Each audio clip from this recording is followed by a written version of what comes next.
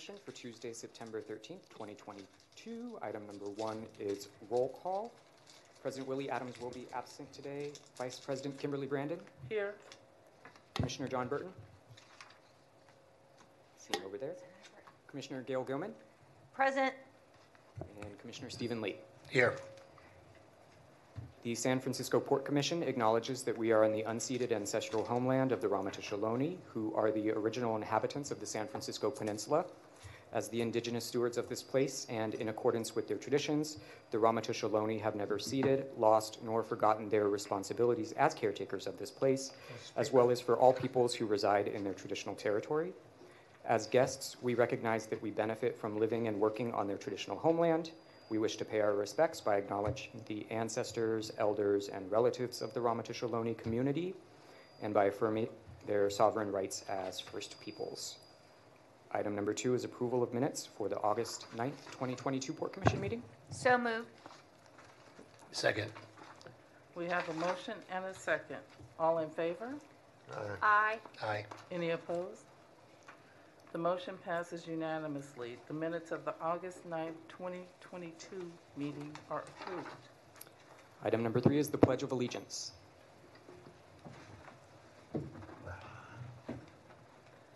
I pledge allegiance to the flag of the United States of America and to the republic for which it stands, one nation, under God, indivisible, with liberty and justice for all.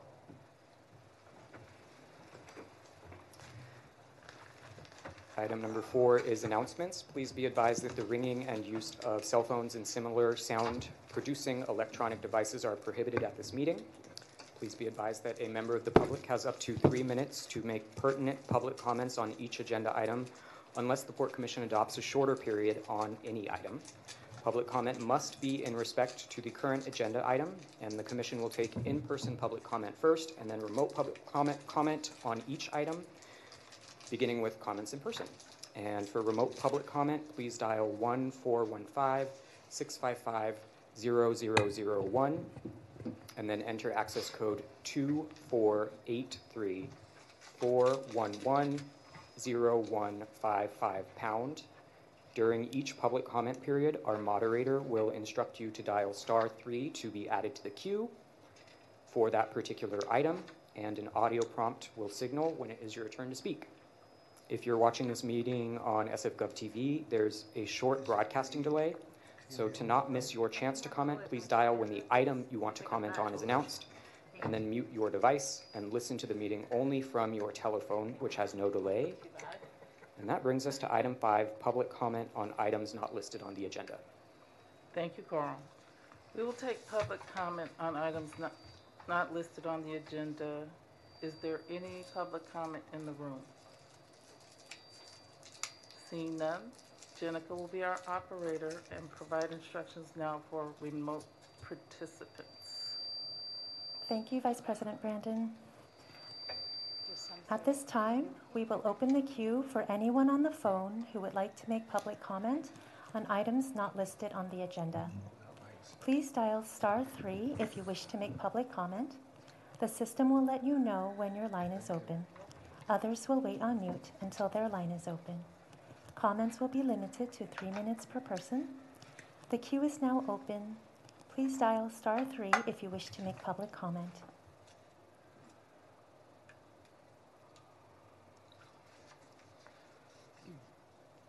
At this time, there are no members of the public on the phone wishing to make public comment. Thank you, Jenica. Public comment is now closed. Carl, next item, please. Item 6A is the Executive Director's Report. Good afternoon, Vice President Brandon, Commissioners, Port staff, and members of the public. I am Elaine Forbes, the Port's Executive Director.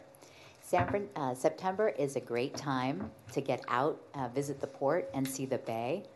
And with this great resource comes an obligation to keep our shoreline and bay waters healthy. Coastal Cleanup Day, an annual community-based event, is this Saturday and is the largest organized volunteer event. The Recreation and Park Department is hosting a volunteer team at Herons Head Park and surrounding areas to help clean and green on this great day of service. This event removes literally thousands of pounds of garbage and debris from the bay. We owe a debt of gratitude to the volunteers who show up each year, and I encourage the public and our staff to get out to ensure that our cherished public open space remains a place that is healthy and welcomes everyone. Thank you all in advance for this day of service to the shoreline. Economic recovery. I have more good news to share. Once again, our port commissioners and staff have gone above and beyond to buoy our finances and secure funding to advance our strategic plan. Last week, the state legislature adopted over $140 million in sea level rise funding, with the priority of funding going to urban waterfronts, ports, and ecosystems. This is the first ever notable state investment for sea level rise funding and a new priority for the state. And we are in a good position to compete for the funds. The port commissioners and staff played a big role in securing this funding, working with the California Association of Port Authorities, our lobbyists, the San Francisco State Delegation, and numerous stakeholders to advocate for sea level rise adaptation funding on a hard urban edge. I want to take this moment to reflect on the Port Commission's and staff ability to break through long-standing barriers to federal and state funding dollars in the last 3 years. This is proof of our ability to achieve new heights to make the port's post-pandemic renaissance real. I want to make a special thanks to Assemblymember Phil Ting, Senator Burton, and our staff, Boris Delapine, for the most recent outstanding achievement with the state budget. This will allow us to use federal and state funds to pay for capital and resilience work and direct port harbor funds to other critical needs. Investing in our long-term durability of our facilities and freeing up harbor funds for operating expenses is a key economic recovery strategy. Now I'd like to share some upcoming events and activations that will add to the vibrance of the port in September and October.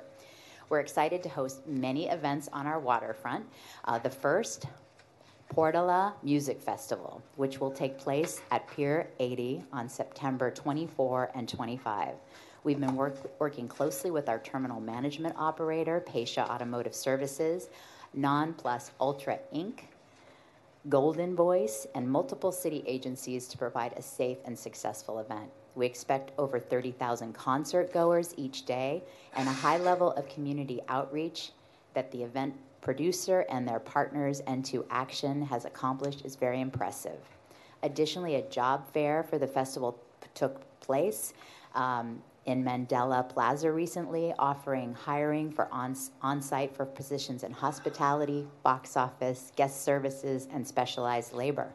Many people and businesses from Bayview, Potrero Hill, and Dogpatch communities have signed up to have an active role in the festival through employment or vending opportunities, including favorites like Auntie April's, Radio Africa Kitchen, and Yes Pudding. We look very forward to this music festival. And we're excited to announce movie night at Crane Cove Park.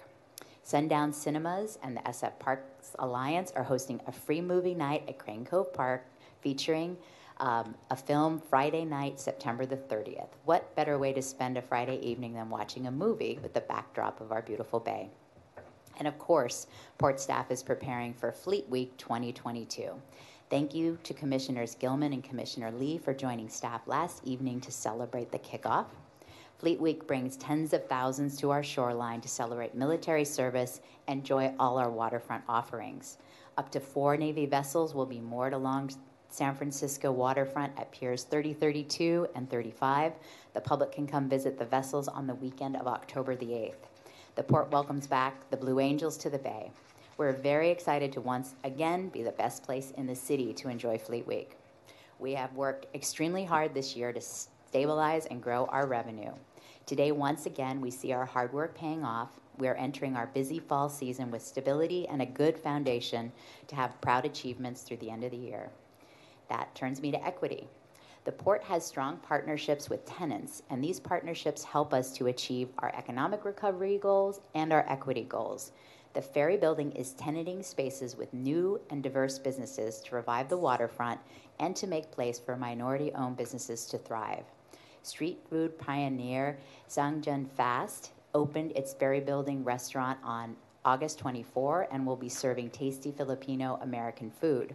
Reams, California, an Arabic bakery, is coming to the Ferry Building kiosk in late September.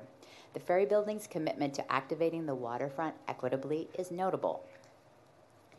We are also working with the Ferry Building to support retail opportunities for Black-owned businesses modeled after the exceptional Juneteenth celebration. I can't wait to share more news on this, but it will be coming in November.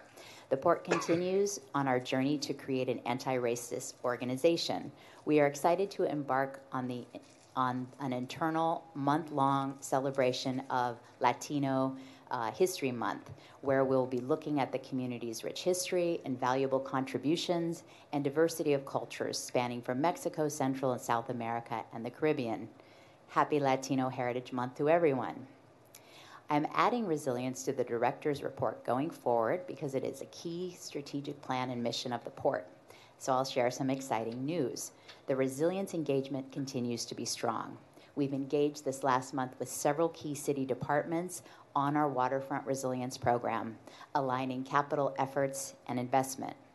A series of focus groups with the Port's advisory committee members and community-based organization leaders have been completed, and feedback from the focus groups is being used to prepare for broader public engagements on the draft waterfront adaptation strategies, which you'll be hearing about in October.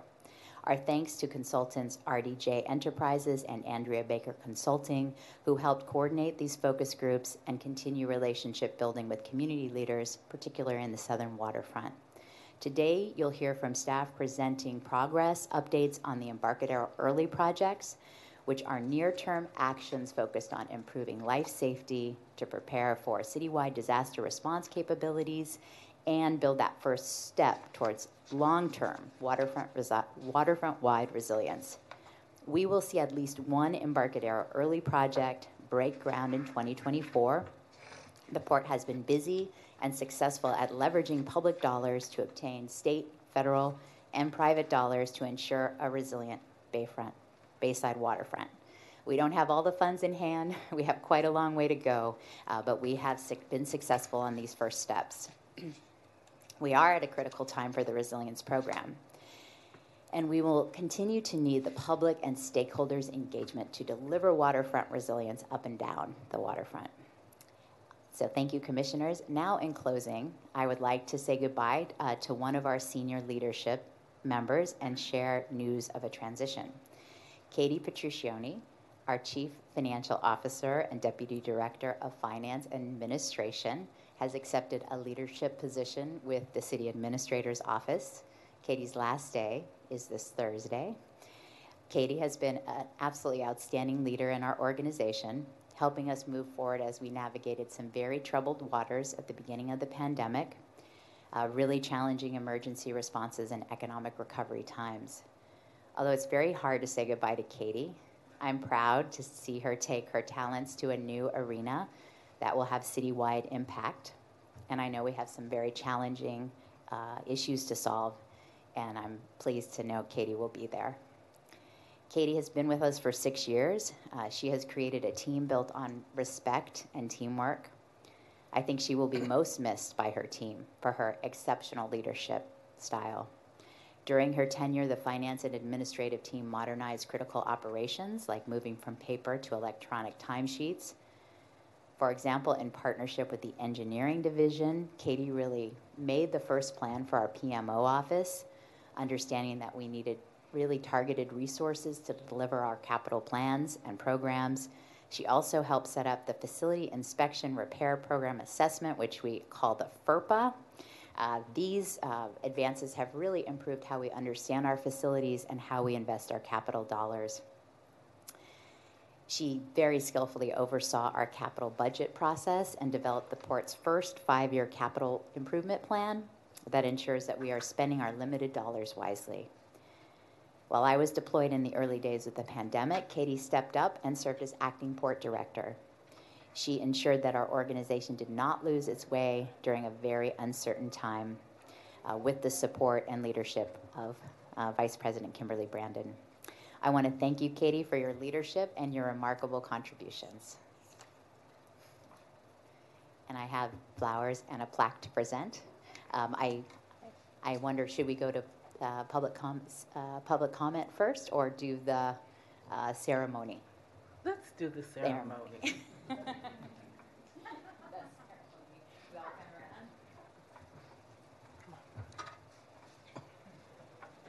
take a picture.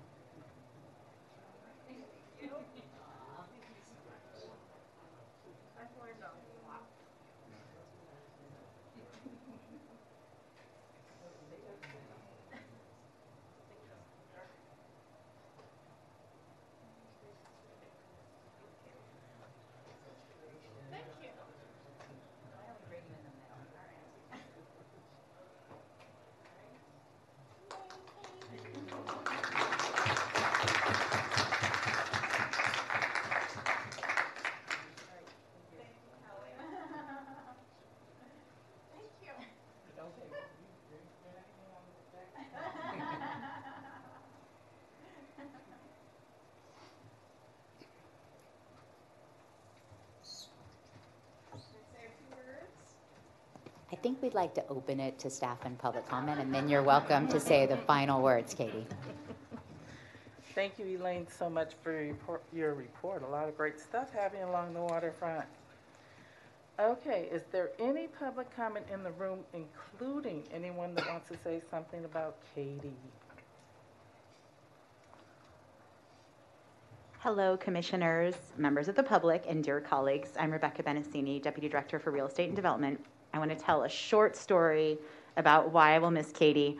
When I first became Deputy Director, I didn't know how much business I would have with her. I thought I would just be handling mostly real estate, but as it happened, I lost a number of key staff members, and Katie started putting ominous-sounding calendar invites in my inbox, like collectability, AR, audited financial statements, individual audits, and I won't testify on the record how much I knew about these things, but I will say that Katie provided that support for me and really made learning new things, even at a very high level. It's hard when you're at a high level to admit that you need to learn a lot of things. Katie helped put everything that we do into perspective of values and outcomes and getting things done, and explained things in a way that obviously was very helpful for me and communicating with my staff.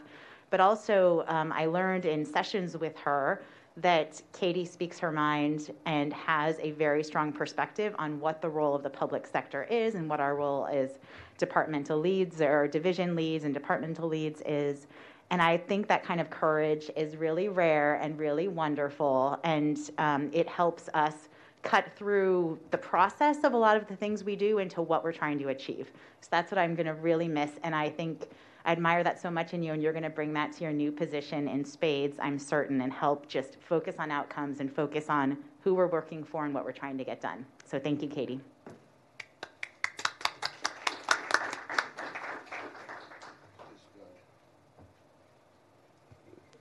Good afternoon, Commissioners. It's Mike Martin, Assistant Port Director.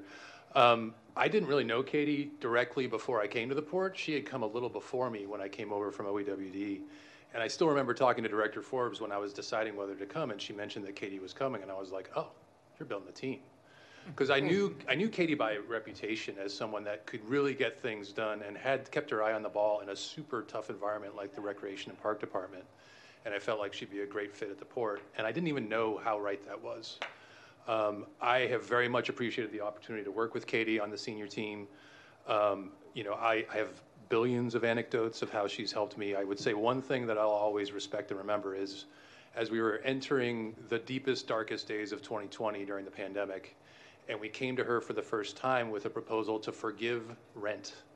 Well, we didn't know where the bottom was in terms of how our revenues were going to drop. And Katie kept her eye on the ball the whole time, and I can't imagine how a CFO must feel when someone comes and tells you that in the middle of that situation.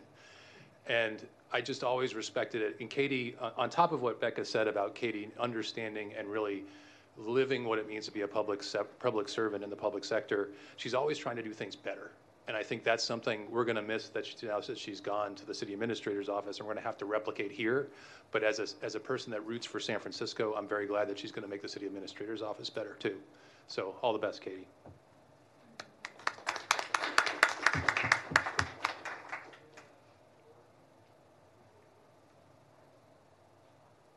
Good afternoon, Commissioners. David Beaupre, Deputy Director of Planning and Environment. I just wanted to thank Katie for her years of service with the Port and her assistance throughout the time that she's been here. Every time I approach Katie with an issue or problem, which is most of the things that I would approach her on, she was always just very responsive and direct, and sometimes provided some great guidance too with kind of her famous line of, what is the problem we're trying to solve for? So I appreciate your time, Katie. Thank you so much, and good luck in your new position.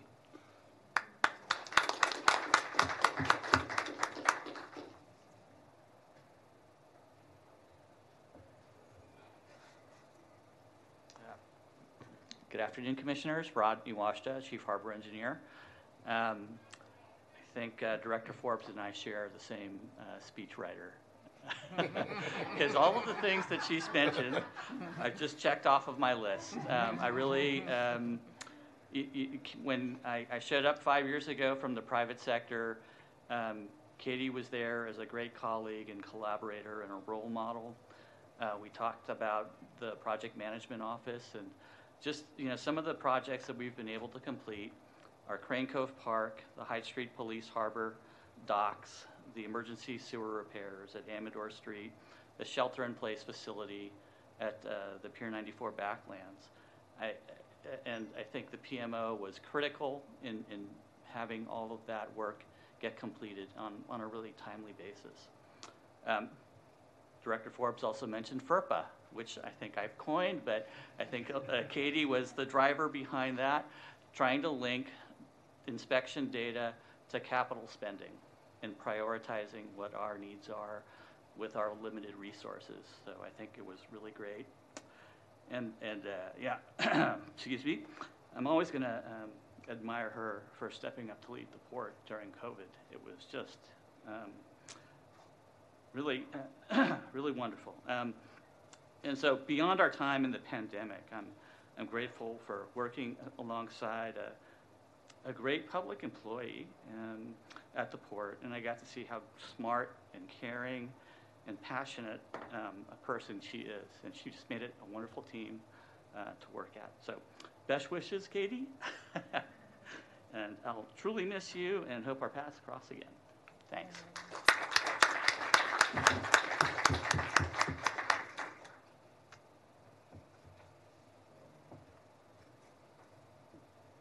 Hi, Commissioners, members of the public. My name is Nate Cruz. I'm the Finance Director. I've worked for Katie for the last 3 years, and I thought it was worth bringing up an example of someone who really was affected by her leadership during COVID.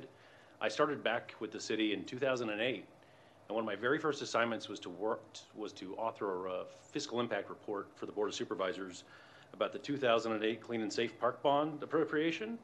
I didn't know I'd still be working on that 14 years later, but I asked my boss, I was just green to the city, I asked my boss, Ken Bruce, who to talk to about this. I didn't know anything about it. And he said, call Katie Petruccioni. She's one of the good ones. And I did, and he was absolutely right.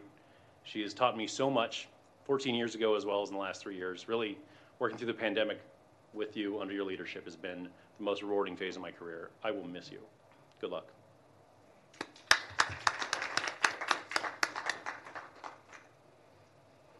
Is there any other public comment in the room?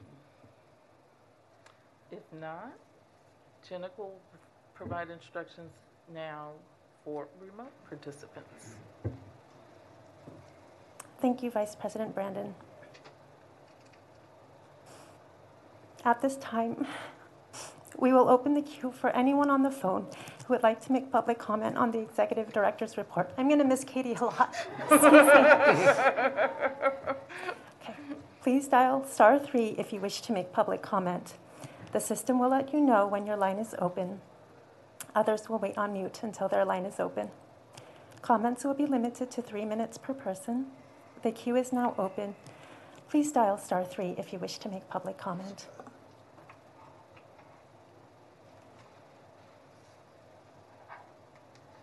And at this time, there are no members of the public on the phone wishing to make public comment. Public comment is closed. Commissioner Gilman?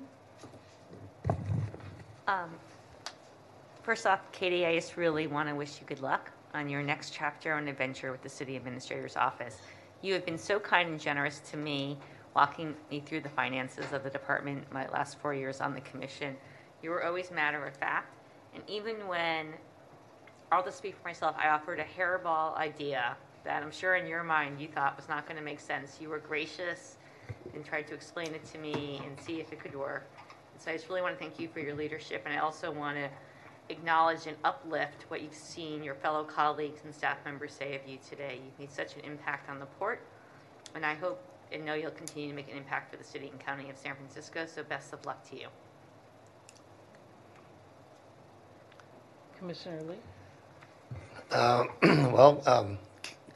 Katie, we didn't get a chance to do anything yet, but but I know Administrator Chu is no joke, and that she wouldn't pick you if you weren't the top. And I give the director credit because you're losing all your good people, which means that, you know, it says a lot about the staff members on your staff. And beyond that, I'm happy that there is this concert coming up, which will provide a lot of jobs for people down at the Bayview and that area, and responsible entertainment and public safety. It's always been my thing, and I know that it helps the community a lot in the hospitality agency, industry. So I hope that more will come, and if I could be of any help with that, you know, with my experience, I'm there for you. But a lot of good things coming. Thank you. Commissioner Burton? Well, it's an old habit in the House of Representatives to associate yourselves with the remarks of others. And I'd like to do that. But having had key staff people of mine leave at one time or another, it just realizes how much credit that I was given for the work that they had done. And Katie, I think members of the commission would feel the same way about what you have done, and just wish you well in your new assignment. And I'll feel free to call upon you even if you're over there. Thank you. Katie, you know, when you first came to the port, you had big shoes to fill. And you stepped up, you stepped in, you pulled up your sleeves, and you made it happen. You have done such a phenomenal job over the last 6 years?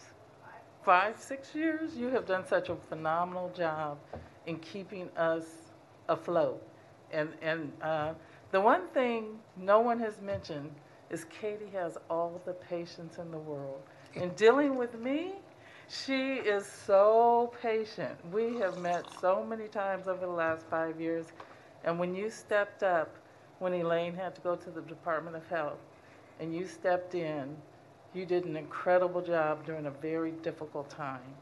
And so I will always admire and respect you and appreciate all that you have done for the Port of San Francisco. And Carmen is getting a great CFO.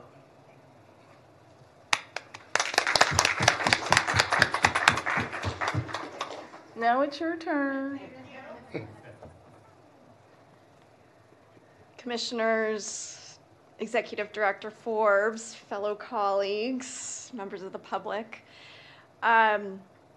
First, I just need to thank Elaine Forbes. Okay, I cannot lose my composure here. I'm so appreciative of the opportunity that you gave me. I'm so appreciative of the leadership and your humanity. You've been a great boss, and I'm so appreciative that you convinced me 5.5 years ago to come work for the port. So thank you for that. This commission, thank you, all of you. I've learned a tremendous amount from all of you individually and collectively.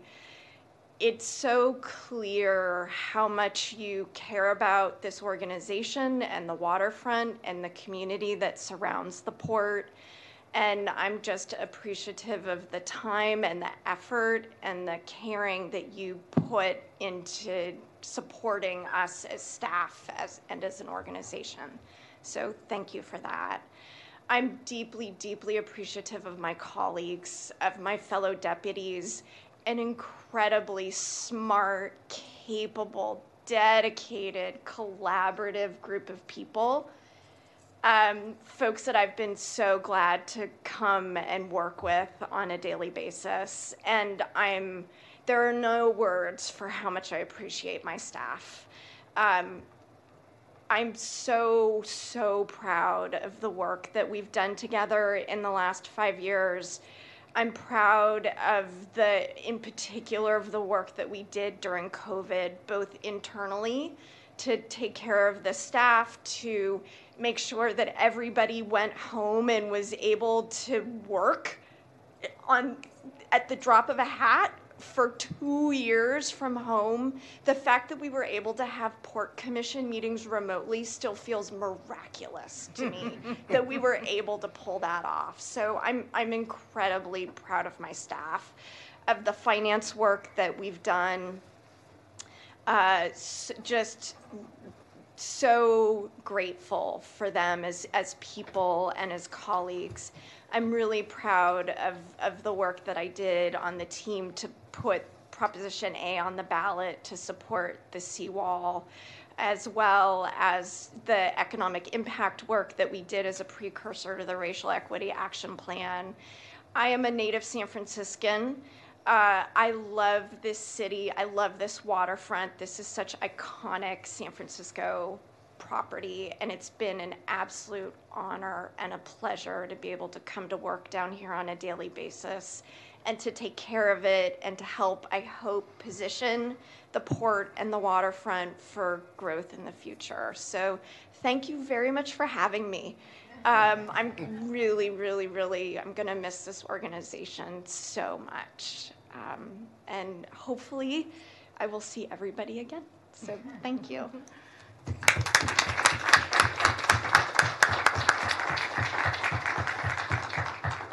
Thank you, Katie. We're all going to miss you. You have to come visit sometime, okay? Thank you. Carl, next item, please. Item number 7 is the consent calendar. 7A requests approval of a resolution adopting findings under state urgency legislation to allow certain members of this body to attend meetings remotely during the COVID-19 emergency. 7B requests authorization to issue a request for qualifications for as-needed environmental and related professional services. That would be Resolution 2244.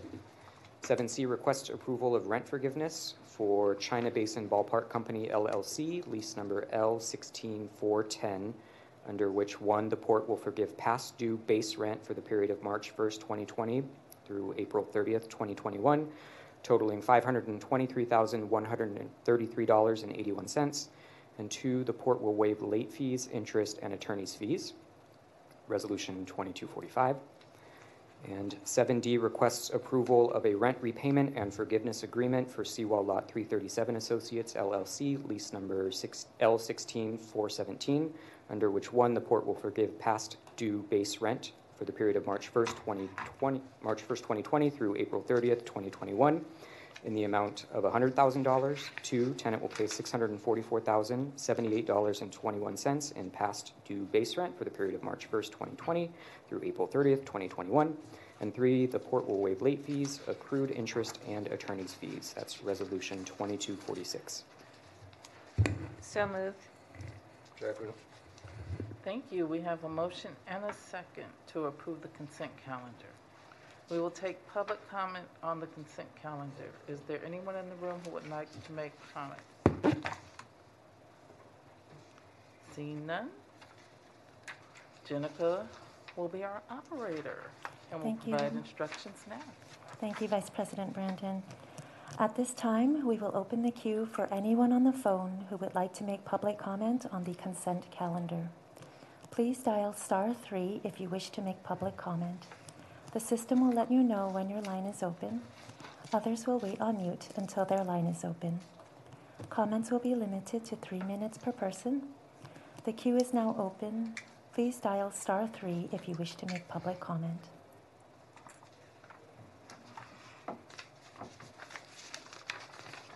At this time, there are no members of the public on the phone wishing to make public comment. Thank you, Jenica. Public comment is closed. We have a motion and a second. All in favor? Aye. Aye. Any opposed? The motions passed unanimously. Resolutions 2243, 2244, 2445, and 2246 are now adopted. Carl, next item, please.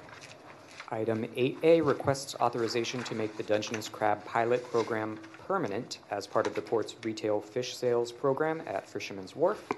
Resolution 2247. Thank you, Carl. Good afternoon, Vice President Brandon, Commissioners, Director Forbes. I'm Dominic Moreno, your Assistant Deputy Director of Maritime. I'm joined today by Andre Coleman, Maritime Director, and Demetria Mara, our newest Maritime Business Development Manager, to request authorization to make the Dungeness Crab Pilot Program permanent as part of the port's retail fish sales program at Fisherman's Wharf.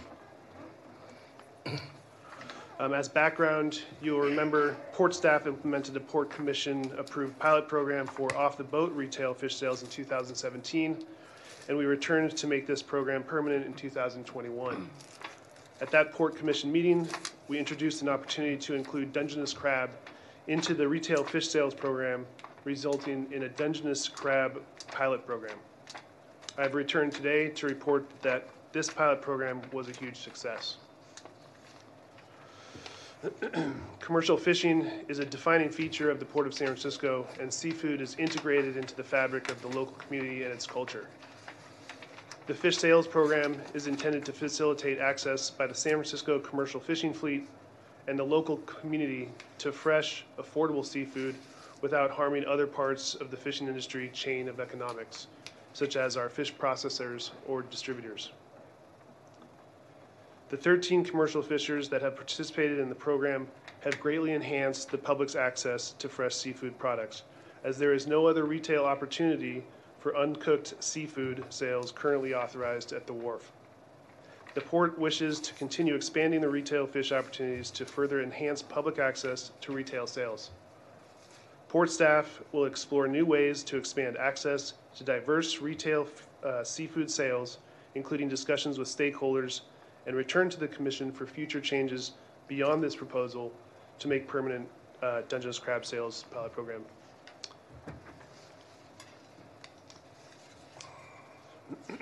The Port proposes to make the Dungeness crab sales pilot program permanent as the trial period of 1 year proved successful, with over 15,000 pounds of crab sold to the public from the boats in this first year.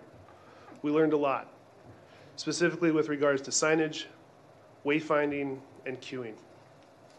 Again, the retail fish sales program is intended to help commercial fishers, but not harm other parts of the fishing industry. Based on the pilot program, the ability of fishers to sell fish, including Dungeness crab off the boat, did not harm wholesale fish sales at Fisherman's Wharf and potentially enhanced.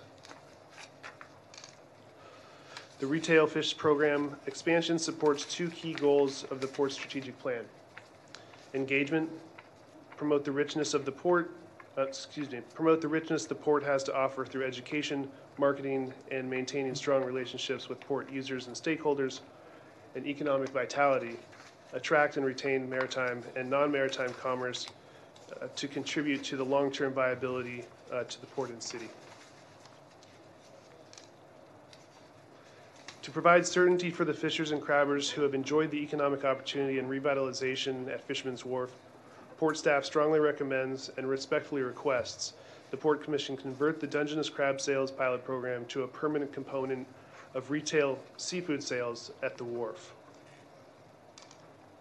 This concludes my presentation. I appreciate the Commission's time and consideration. I'm available for questions. Thank you. Thank you, Dominic. Can I have a motion? I so move. Second. Now let's open it up for public comment. Is there any public comment in the room? Seeing none, Jenica will provide instructions for our remote participants. Thank you, Vice President Brandon. At this time, we will open the queue for anyone on the phone who would like to make public comment on item 8A. Please dial *3 if you wish to make public comment. The system will let you know when your line is open. Others will wait on mute until their line is open. Comments will be limited to 3 minutes per person. The queue is now open. Please dial *3 if you wish to make public comment.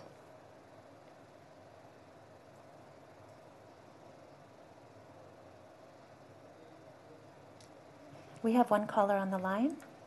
Let me open that line now. Thank you.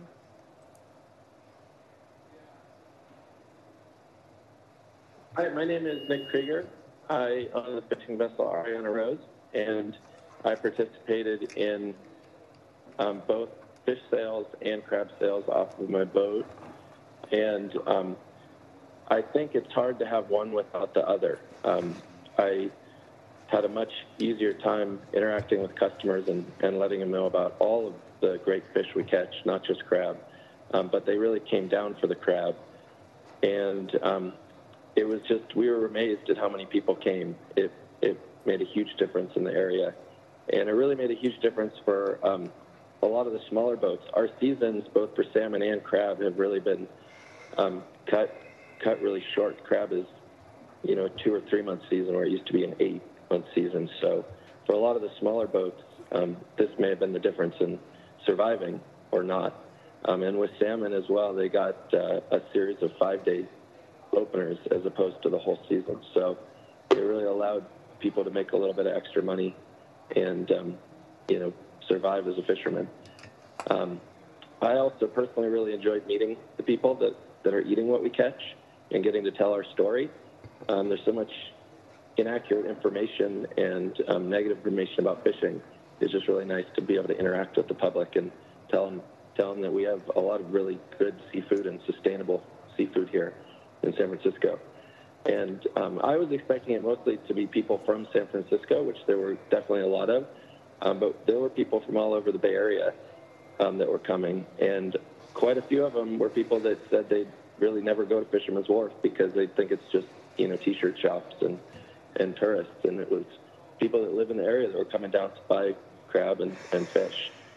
I think it was also really good for a lot of the people who, were against it initially. I think it was really good for the restaurants. There were a lot of people who made a long trip from, Sacramento or Fresno and made a whole day out of it and had dinner at one of the restaurants or had appetizers and drinks at SCOMA's while they were waiting in line for crab. And some of the restaurants even were cooking crab for people. And I think as we continue to do it, that'll be an opportunity to fillet fish and to cook crab for people. And then a lot of the wholesalers that were against it ended up, we're selling on days we're not fishing, so we're not there every day. And on days that we're out on the water, people were still coming down. And I think a lot of the wholesalers, especially one of the ones that are on, on the main street right there that does sell to the public, I think they sold quite a bit more crab than they normally would because people were so excited about buying from the boats. And when we went there, they found them and bought crab from them where those people wouldn't have otherwise been there. So I think it went really well, but I think it's going to just continue to be better each year we do it. And I really appreciated the opportunity to do it. So thank you. Thank you. Are there any other callers? We have one additional caller on the line. Great. Thank you.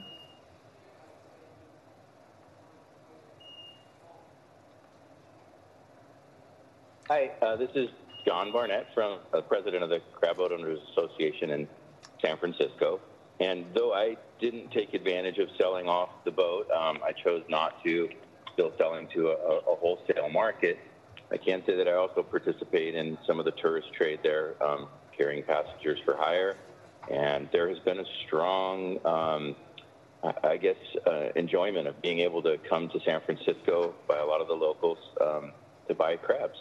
to buy salmon, to participate, especially with all the restaurants not reopening right around Fisherman's Wharf. It's making it a lot easier for people to pull up and park real quickly to buy fish with a lot more spots, and it's helping a lot of the smaller boats that are able to now get a little bit better price, sell to the public, and make their business work for their system. So I just wanted to basically put my favor towards it. A lot of the fishermen I represent are in favor of it. Not all were able to call in. Some are salmon fishing, and I just wanted to represent them. Thank you. Thank you. Are there any other callers? At this time, there are no other members of the public on the phone wishing to make public comment on this item. Thank you. Public comment is now closed. Commissioner Gilman? Dominic, everyone, I think you all know how enthusiastically I supported this as a pilot, and I am thrilled to see it become a permanent program here on Fisherman's Wharf, both for folks who come in, as the callers talked about from Sacramento or other places, but for our local community. I think it's really imperative that we start driving local San Franciscans back to the waterfront, particularly someone who lives blocks from it, in North Beach and Chinatown, to get folks to come down. I hope everyone will come and buy live crab. And I look forward to working in collaboration with port staff on signage and wayfaring so that we can really promote this more. I was honored that I was able to buy salmon off the boat. It was an incredible experience for me, my family, and my friends, and I'm so happy we're doing this. Every other port around the globe, and even the United States, from Barcelona to Sydney to Boston, people are buying live fish on their waterfronts, and I'm happy San Francisco is now part of that family. Thank you. Commissioner Burton? No comment. Commissioner Lee? It's amazing that this hasn't been done way before, because I used to go to Half Moon Bay a lot to pick up crab. But as COVID-19 is, we're recovering, what we want to do is bring more traffic to the port, and having the crab and having whatever we can do, concerts, whatever, to bring more people. The trickle-down effect helps everyone. And it is hard to get it through the first time. I'm sure there was some opposition in the beginning, but it's proven that this works. And I just have a question. Is there kind of signage? Because I haven't, I walk down there and pick up stuff, but when I want to drive there, I always think that there's no place to park to quickly grab, a couple pounds of crab. But is there a designated spot for people that just want to drive in? So currently, thank you for the question. So currently, there are a few lots around the Triangle lot. There's a lot up on, let's see, Jefferson Taylor. Right across from Alscoma Way, there's a parking structure. It was one of the challenges of the initial opener that parking would become an issue. I'll work with Commissioner Gilman on signage and wayfinding, and we'll include parking in that strategy. Yeah, even if it's a 24-minute one, those quick, meters, they can come in, grab their crab, and then take off. But we do want to encourage them to stay and eat at a restaurant while they go shopping. So that'd be great. I'd like to see that happen. Thank you. Thank you. Dominic, thank you again for the presentation, and Dimitri, thank you so much for all the work that you put into this. And I'm very supportive of making this permanent. I just want to make sure that we have reached out to our advisory groups and hopefully that there's no opposition to this, and the success of bringing people to the waterfront and enjoying the crab and fish sales, everyone is supportive of. I just want to know if there's any opposition, or in the last year, I haven't heard of opposition. It's all been favorable. And you've also taken this to talk to the Fisherman's Wharf tenants and Northern Waterfront Advisory Group? We have engaged with a few of the restaurateurs. There was favorable response from. Well, I had dinner the other night with person who will remain nameless, but if there was ever going to be any opposition to it, it would have come from my dinner partner, and there was none. And this person's never been shy about, and she's got a history in the port, so I think, nothing's unanimous, but if there is opposition, I haven't heard from it, and trust me, I hear from anybody who wants to drop a pin, I hear from it from my friends. Thank you. I'll use that as my answer, but. I just want to make sure that we are, doing our part in community engagement and making sure that everyone's aware of what we're doing and that we are at least bringing it to the attention that this is what we're doing. Like I said, I'm fully supportive of this and I think it's great. I just want to make sure that we're doing our part in letting the community have input in what we're doing. So thank you. Okay, we have a motion and a second. All in favor? Aye. Aye.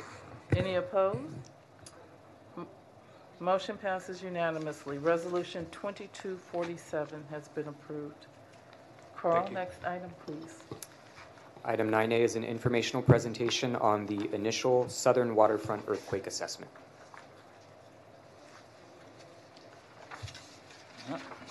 Good afternoon, Commissioners. Director Forbes. I'm Rod Iwashta, Chief Harbor Engineer. I'm here with Matt Wickens, Project Manager with the Resilience Team, to talk about the initial Southern Waterfront Earthquake Assessment. We're going to present key findings from the study and also provide next steps on how these findings will be advanced, mitigated, and/or incorporated into parallel efforts at the port. The assessment was initiated at the direction of the Port Commission in order to increase our understanding of the seismic hazards and vulnerabilities to southern waterfront facilities.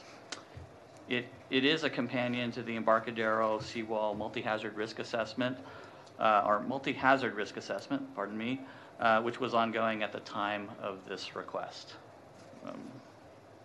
All right, so this next slide presents some typical damage that happens around ports, typically due to liquefaction or slope movement. I think we just want folks to know that earthquake risk is real and it can have a big impact on the operation of ports.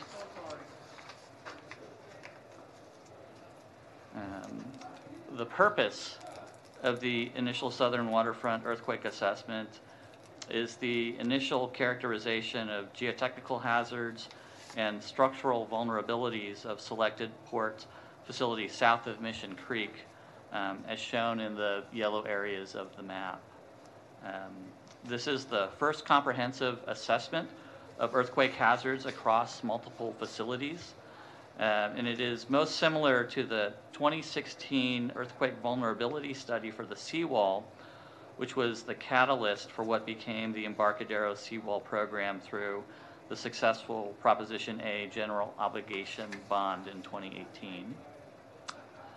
The study's main objective is to identify gaps in available information and establish actionable next steps to refine the understanding of seismic risk, to leverage opportunities for funding, to start the process to design and develop construction projects to mitigate the risks in the southern waterfront.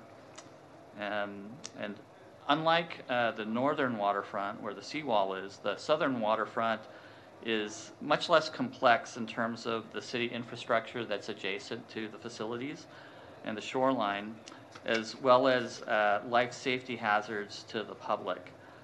This means that while the Embarcadero waterfront required an MHRA study assessment to prioritize and select projects, in the southern waterfront, we can move directly to facility-specific analyses and move more quickly towards risk mitigation projects. And with that, I'll let Matt Wickens fill in the details for you. Thank you, Rod. Good afternoon, Vice President Brandon, Commissioners, Director Forbes. I'm Matt Wickens. I'm a project manager with the Waterfront Resilience Program. I spend a lot of my time on the U.S. Army Corps of Engineers flood study, but I'm honored to be able to contribute to this foundational effort understanding seismic risk in the southern waterfront. And with that, I'm going to jump into a bit of our understanding that we developed as an outcome of this study. You'll see on the screen here a colorful waterfront. The colored segments indicate what the waterfront, where the waterfront is today. The dashed line is an indication of what the waterfront was 150, 200 years ago. So that dashed line is the original shoreline. Where those two lines are closer together is generally where that waterfront started to take shape. So where it's close together at Crane Cove Park, the former Union Iron Works, that was taking shape around the turn of the 19th century, building its way north out towards Piers 50 and 48 that share a construction type similar to the Embarcadero seawall. In the late 1900s, big maritime developments started to take shape. Piers 80, Piers 94, 96. And you'll see there, they're all following a similar construction type. That green line is indicative of a sand dike sort of construction type. And by categorizing these segments of shoreline in this very general way, we're able to start to develop a picture of hazards and vulnerabilities. So with that, a bit of the assessment findings, you'll notice where that green line was along the edges of Piers 80, 94, 96, that all shared that sand dike construction type. This initial study found that those areas have a high hazard for potential liquefaction and lateral spreading as a result of a major, yet rare, earthquake. So linking back to the pictures that Rod showed, those are the sort of damages after a large earthquake. Additionally, Pier 50 is a very unique structure. There's actually a rock out at the end of that pier, which is unique for our waterfront. Because of that, it makes it very complex to confidently assess the behavior in an earthquake without a detailed analysis. And finally, just wanted to point out that there's several areas along our waterfront that are being redeveloped, outlined in the dashed blue. Those areas are taking care of the seismic hazards and vulnerabilities within those segments. That's part of their design. So with this understanding, we want to then move the ball forward. We want to identify projects for implementation. You'll hear a little bit about what those projects are. This is really foundational for all of our planning efforts for the future. We're going to use this study to then inform and identify and target funding potential opportunities, which you'll hear about in those identified projects. The first one I want to call out, as I mentioned, Pier 50, a very unique structure with a potential of lateral spreading at the shoreline, with potential damages along that dashed line because of the differential movement of the two structures. But it's an important facility for the port, for our maintenance division, and for the city's emergency response, having deep draft vessel capability out there at the end. So as part of the next steps, the port budget, capital budget 22-23 has allocated approximately $3 million to advance our understanding of seismic performance at this facility. That includes a detailed condition assessment, additional earthquake assessment, as well as developing a conceptual retrofit strategy. What that would allow us to do is then go and seek additional funding at the state or federal level, since we have a better picture of what it's going to take to mitigate those risks. The next facility is Pier 80. This is a capital improvement project that is informed by our understanding of seismic hazards and vulnerabilities. So this is another facility that's not only important to the port, maritime commerce, it also has a PUC infrastructure that runs right along the southern border there. That yellow line is the outfall pipe from the Southeast Treatment Plant. That pipe is critical to passing treated waste out to the bay, and it happens to fall within the vulnerable zone of this facility. So as a result of this study, we've been working with PUC, informing them of this vulnerability. And we want to continue to partner and figure out how we can solve these problems together. And just mentioning the capital improvement projects here in 22-23 budget includes a mooring point and fendering project for about $9.5 million. That includes construction, design and construction. That'll be informed by our understanding of seismic hazards, as well as a subsidence rehab project. I'm sure the commission here has heard of Lake 80 and potential drainage issues down there. This project is intended to rehab and fix some of those. So again, our understanding and development of seismic hazards will be leveraged to pursue additional state and federal funding. And one big place we're looking to is the Port Infrastructure Development Program for potential funding. Finally, Pier 94-96.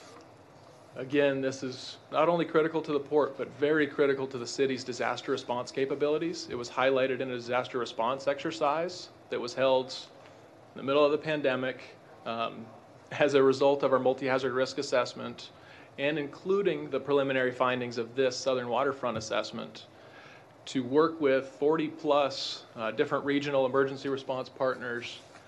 And as a result of the findings of that exercise that really reiterated the critical importance of this facility to San Francisco's ability to react and recover following an earthquake, we've been able to pursue a FEMA grant for hazard mitigation.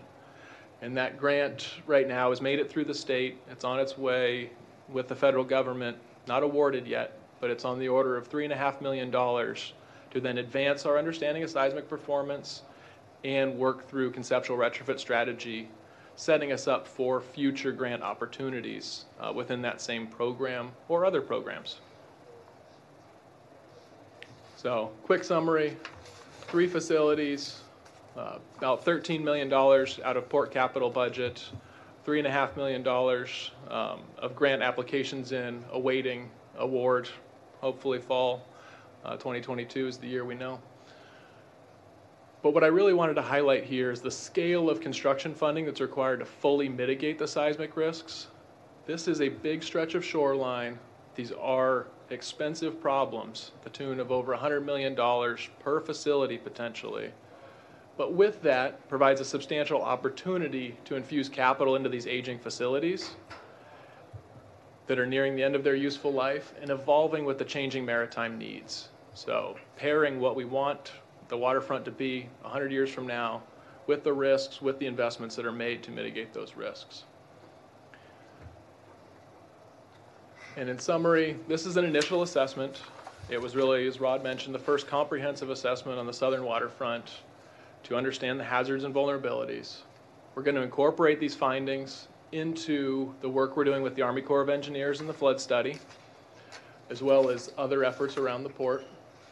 Continue to work closely with long-term tenants and the advisory committees. Been meeting with several of those the last few weeks. And then use port capital to advance projects where we can, that then tees up and allows us to take advantage of grant opportunities. And then really fold this into the community dialogue as we advance the adaptation strategies, the resilience program work in this segment of shoreline. And finally, reporting back to the commission as grants are awarded. And with that, I will take questions. Thank you, Rod and Matt. Great presentation. Now let's open it up for public comment. Is there any public comment in the room? Seeing none, Jenica will provide instructions now for our remote participants. Thank you, Vice President Brandon. At this time, we will open the queue for anyone on the phone who would like to make public comment on item 9A. Please dial *3 if you wish to make public comment. The system will let you know when your line is open. Others will wait on mute until their line is open. Comments will be limited to 3 minutes per person. The queue is now open. Please dial *3 if you wish to make public comment.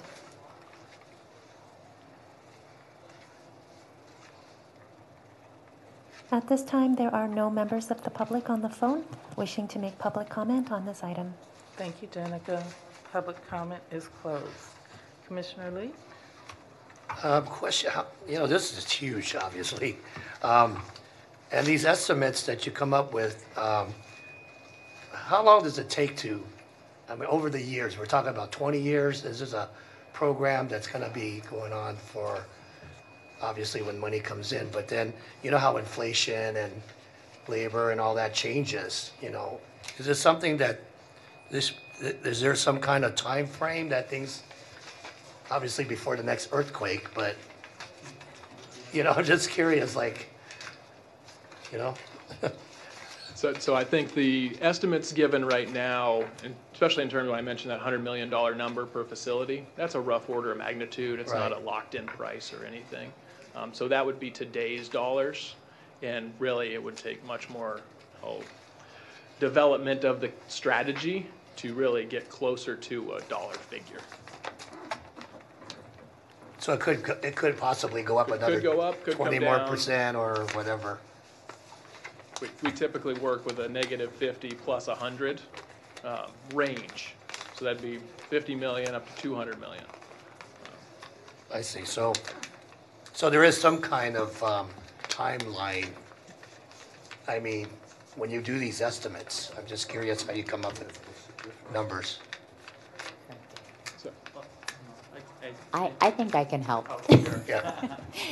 Commissioner Lee, excellent question. So we're at the point of doing the assessment and analysis work, really just to understand what the existing conditions are and what kinds of improvements are needed. So the rough order of magnitude estimate that engineering has provided is in current dollars.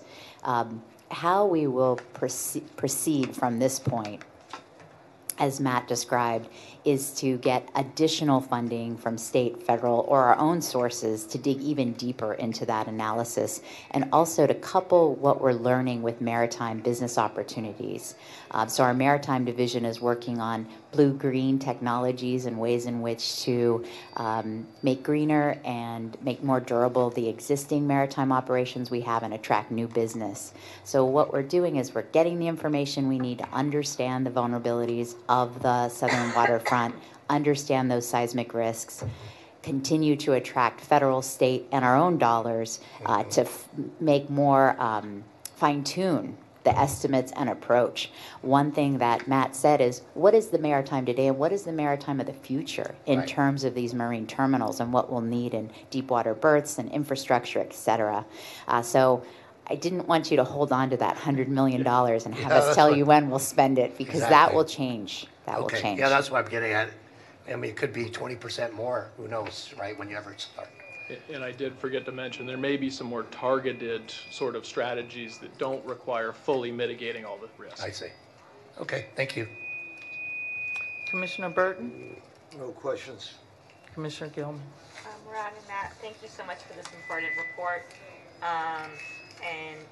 Just wanted to comment how important I think this is, and also how fortunate we are that we have both, Piers 40 and 7072 that are being taken care of through development. And I guess it doesn't seem like it's likely, but if there's any way we can move these other parcels through some sort of, private-public partnership or a way to really solidify those positions so that they're not as much of a risk, because I think no one knew we'd live through a worldwide pandemic in our lifetimes, and it's very likely that in our lifetime we will see a major seismic event. So I really appreciate your diligence in doing these studies and moving, and us having the ability with the capital budget we have to do more due diligence to find out how we can position these assets well. So thank you so much for your report. Thank you. Again, Rod and Matt, thank you so much for this report and the assessment that has been done. I think it's wonderful that we're collaborating with the Army Corps and we're looking at seismic and sea level at the same time. So hopefully we can use our funds wisely. And I think that the port has done a phenomenal job in seeking outside funds, local, state, and federal. And so I know that you will be able to find the funds to over time upgrade these facilities. And when Director Forbes mentioned blue-green technology, I thought about the blue-green way. So as we're doing these assessments, can we look at how to connect the Blue Greenway throughout the southern waterfront so that some way, somehow, everybody can enjoy the beautiful waterfront that we have? And I look forward to you guys coming back. So the next steps are, now that the assessment is done, Sure. So I think the next steps are to look at Pier 50, the capital project, condition assessment, and then hopefully conceptual design of retrofits or strengthening to improve the performance of the facility. Pier 80, we are looking at. I think we're almost under contract to look at our subsidence issue. And also, I think the fendering and mooring point project is underway already. We've started our basis of design. And at Piers 94, 96, I think we are just waiting to hear back about the grant. That grant allows us to move forward with the conceptual design, but also, more importantly, allows us to do the geotechnical exploration. I don't think we mentioned that all of this work has been done with existing data. And some of it was okay, some of it was not. But getting better data for specific, the specific area at 94, 96 is going to be quite a help in moving the project and the design forward. thank you. Commissioner Burton. Well, not for nothing, but my experience with earthquakes is at the state capitol, and we found as we remodeled it once, and we're doing it again, the more you study it, the more bad stuff you find. So, I mean, yes. as I say, not for nothing, but Thank you for the the more we look into it, the more trouble, the more the cost. So it's the history. that's my contribution. Okay, thank you. I think the answer is that's true. Yeah. And it is definitely something we considered in scoping this study, because we didn't want to get paralyzed in analysis. Tedious paradox.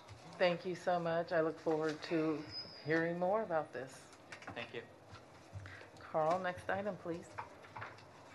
Item 10A is an informational presentation regarding the progress on the Waterfront Resilience Program early projects. Good afternoon, Vice President Brandon and Commissioners. I'm Mike Martin. I'm the Assistant Port Director. Pitch hitting for our Resilience Director, Brad Benson, today, who's actually dropping his eldest daughter off at college. But I'm happy to speak today because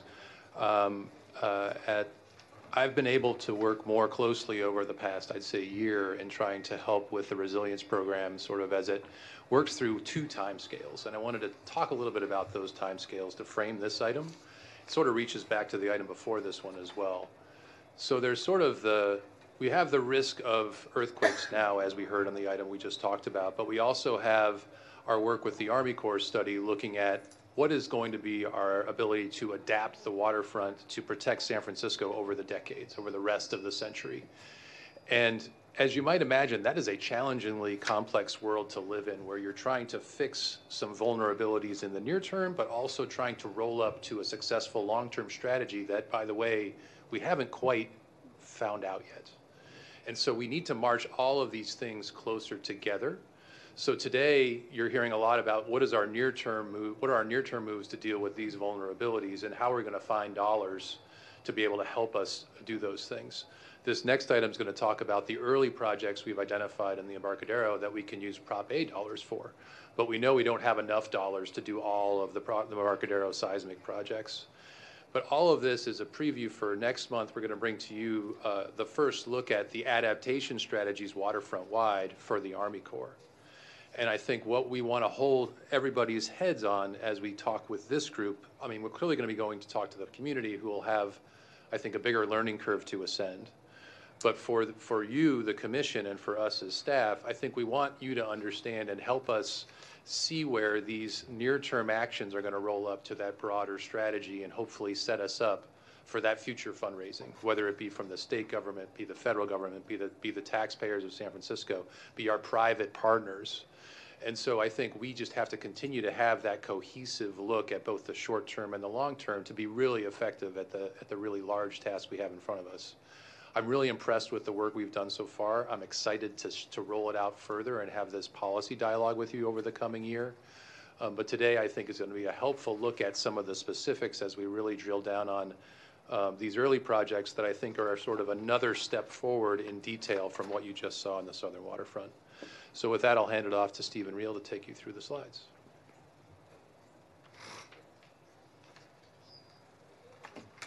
Thanks for that introduction, Mike, and that great framing. Good afternoon, Vice President Adams, or Vice President Brandon, Commissioners, Executive Director Forbes, staff, and members of the public. My name is Stephen Reel. I'm the Waterfront Resilience Program Deputy Program Manager for Engineering and Project Delivery. I am thrilled to be in this room again and to provide you this informational update of all of the great work the team has done on the Embarcadero early projects. The Embarcadero Waterfront Resilience Program is focused on reducing earthquake and flood risks waterfront-wide along the 7.5 miles of the port. Today, as Mike mentioned, we're focused on the early projects within the Embarcadero stretch. Earlier today, just before this, you heard the update on the southern waterfront earthquake assessment, and next month you'll hear the update on the waterfront-wide adaptation strategies. But today we're focused on the early projects, and I'll go over our development process on the early projects. We have three main goals with early projects: identify implementable projects, reduce earthquake risk with a focus on safety and disaster response capability, and reduce near-term flood risk while considering later adaptation. Last December, we updated the Commission on the planning level identification and evaluation of the 23 Embarcadero early projects and our intention to move projects into pre-design. Today I'm going to provide an update on 6 of the projects. Those projects are, working from the north to south on the screen, the Wharf J9 Replacement and Resilient Shoreline Project, the Pier 15 Bulkhead Wall and Wharf Earthquake Safety Project, the Pier 9 Bulkhead Wall Earthquake Safety Project, the Ferry Building Seawall and Substructure Earthquake Reliability Project, the Piers 5 through 22.5 Near-Term Coastal Flood Risk Reduction Project, and the Pier 24.5 through 28.5 Bulkhead Wall and Wharf Earthquake Safety Project. The Waterfront Resilience Program has adopted a project development process with 5 main steps: planning, pre-design, detailed design, construction, and closeout. These 6 projects have completed the first step in our pre-design process, which is called needs assessment. Needs assessment develops the aligned project vision that includes a broad list of problems and opportunities, a refined list of project-specific objectives and constraints, the initial brainstorming of ideas and development and evaluation of a broad range of alternatives, and a recommendation on alternatives to move to alternatives analysis. Alternatives analysis is our next step, followed by conceptual engineering. These steps in pre-design result in a chosen project alternative, a baseline scope, budget, and schedule, and the delivery method for the project. So on to the projects. Wharf J9 is a timber wharf and bulkhead located on the outer lagoon of Fisherman's Wharf. It's in poor condition, currently closed to the public. There's some erosion occurring behind the bulkhead. The seawall here has a high risk of earthquake lateral spreading that will impact the adjacent seawall lot. Flood risk from sea level rise is emerging. However, the breakwater protects the harbor from waves, providing some more time. Project objectives are to replace the wharf and seawall with a resilient structure to protect the shoreline in earthquakes and help defend Fisherman's Wharf from sea level rise. To increase disaster response capability by providing ADA accessible berths that are functional after earthquakes, along with better fireboat access to the emergency fire water system hydrant, and to revitalize the area, connecting residents and visitors to the working fishing industry. And we heard the presentation earlier about the crab boat sales and the success there and the connection with residents. While the project started off focused on J9, needs assessment expanded the project to include earthquake-vulnerable portion of the seawall along Alscoma Way and a small section of Jefferson Street. Alternatives include both pile-supported and solid wharf options, increased elevation for flood protection now, along with the foundation for adaptability in the future, and reconfigured and ADA accessible berths for the fishing industry. Moving on, the next project is Pier 15, Bulkhead Wall and Wharf Earthquake Safety Project. Pier 15 is home to the Exploratorium. It is a rehabilitated and seismically strengthened historic finger pier and a draw for waterfront activity. The deep water berths are important for disaster response. The pier is on the edge of Yerba Buena Cove and has high seawall earthquake risk from thick bay muds that impacts the bulkhead wharf zone. Sea level rise is an emerging threat, but not immediate here. Project objectives include improving earthquake safety by retrofitting the bulkhead wall and substructure to reduce damage and risk of collapse, providing reliable access across the seawall for use of the berths in earthquake disaster response. We'll note that due to the difficulty of fixing the bay muds here, we expect that major seawall improvements will be part of later sea level rise adaptation. And of course, we want to keep the Exploratorium open during construction. Draft project alternatives include substructure retrofits in the bulkhead wharf zone, strengthening the bulkhead wall, wrapping the piles, improving the pile and wall deck connections to take that movement of the seawall. Alternative 2 includes widening the existing seismic joint to provide more room for that movement towards the bay, in addition to the alternative 1 retrofits. And then a third alternative is what we call the spider frame, where we're looking at new piles and substructure girders. This is less likely to be an alternative for this project, but you'll see more of this in the next project. And the next project is the adjacent wharf, Pier 9. It's the Pier 9 Bulkhead Wall and Wharf Earthquake Safety Retrofit Project. Pier 9 is an historic finger pier housing diverse businesses and maritime offices, including the San Francisco Bar Pilots and WIDA. There are deep water berths and maritime offices that are important for disaster response logistics. There's high seawall earthquake risk here, which impacts the bulkhead. And sea level rise risk, again, is emerging. And the project objectives are similar to Pier 15 in improving the earthquake safety by retrofitting the bulkhead wall and wharf, provide that reliable access across the seawall in earthquakes to use those berths. Again, the deep bay muds here make a major seawall fix, something that we think is part of later adaptation. And here, this wharf is original, appears original. And we really need to consider the substructure deterioration in the alternatives and include a shed retrofit project as a separate project. The alternatives are similar. At Pier 15, I'll note on this one that there is no seismic joint. So alternative 2 includes adding a seismic joint. And alternative 3, the spider frame, where we put in new piles and substructure girders, is a more viable alternative due to the existing deterioration here. And this type of investment, we would look to ensure that it is jackable for future sea level rise. So it's an investment that we could build upon. The next project is here, the Ferry Building Seawall and Substructure Earthquake Reliability Project. It's the iconic ferry building, restored and retrofitted in 2003. Still supported by the original 127-year-old seawall and substructure. It's the center of public activity and transit on the Embarcadero. Waterside ferry berths and staging areas are critical for disaster response.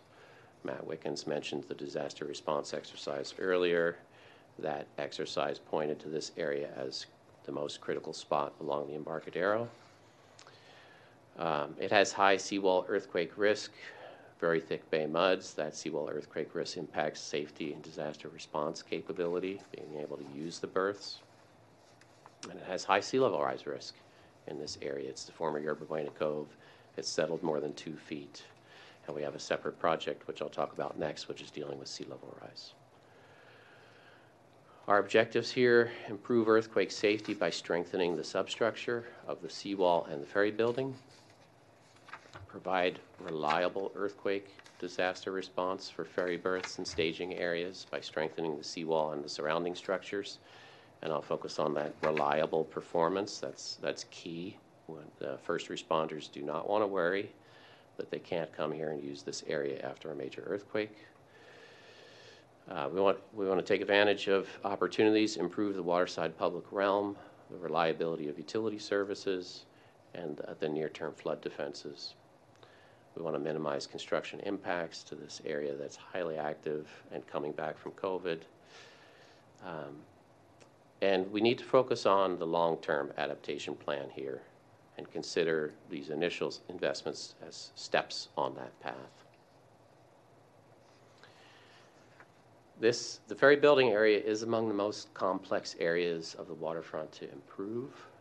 This map shows all of the different structures out here when they were built. There's 100-foot thick bay muds here. The structures date from 1889. The 240-foot tall clock tower sits right on the seawall, and the BART tunnel goes right underneath the building, just right over there. Substantial investment is really likely needed here to achieve our performance objectives in an earthquake, particularly that reliable earthquake performance. And so the teams developed an initial seismic measures toolkit. There are over 20 measures. They've combined them into 8 different draft project alternatives that range from small to very large types of investments. And we really need to move into detailed, state-of-the-art engineering analysis to inform which of those alternatives are really needed to unlock those performance objectives. Moving on to the next project, it's the Pier 5 to 22.5 near-term coastal flood risk reduction project, also known as Yerba Buena Cove. This is where the original shoreline went very far back, almost to the Transamerica Pyramid. It's the most at-risk segment of the Embarcadero for sea level rise. Portions overtopped during king tides today. Salt water's already damaging the promenade and the railings.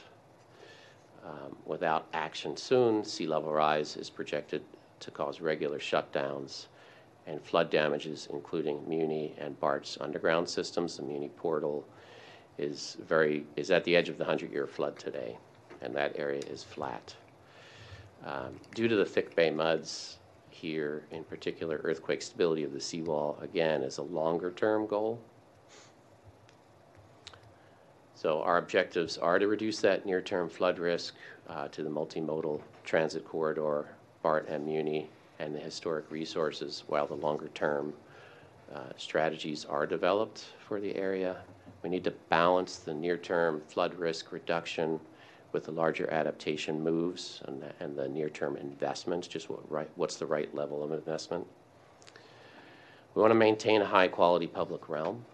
We want to fix flood damage and explore habitat enhancements in this area, including the living seawall, which the pilot is underway for right now. We're looking to partner with SFPUC on this to include the stormwater management improvements that are also necessary as we raise the coastal defenses. BART is also a partner on this project. And we need to consider the deteriorated conditions here of the bulkhead and the substructures and the investments that we might put on top. I'll note that this project, we think, is an excellent project for a FEMA brick opportunity, and we're looking at potentially submitting this project in this go-around.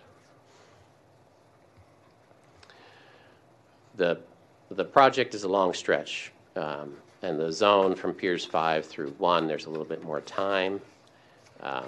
The zone around the ferry building, we really think we need to coordinate with the seismic project as well. We're not going to have 2 construction projects out here. We're going to have 1 project here. And Zone 3, just south of the ferry building, ag building, is really the most at risk today, and that's where the railing is failing.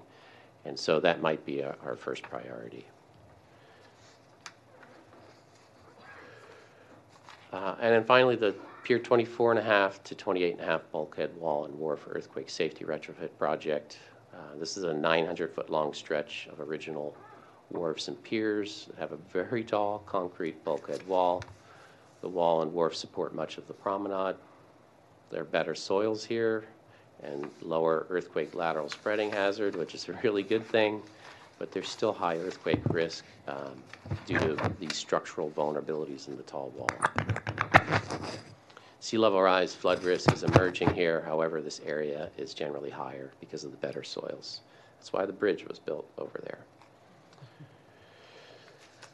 Objectives: improve earthquake safety in the bulkhead zone and promenade by reducing that risk of collapse in an earthquake. We need to consider the age, condition, and rehabilitation needs here. These structures are in pretty advanced age and deteriorated conditions.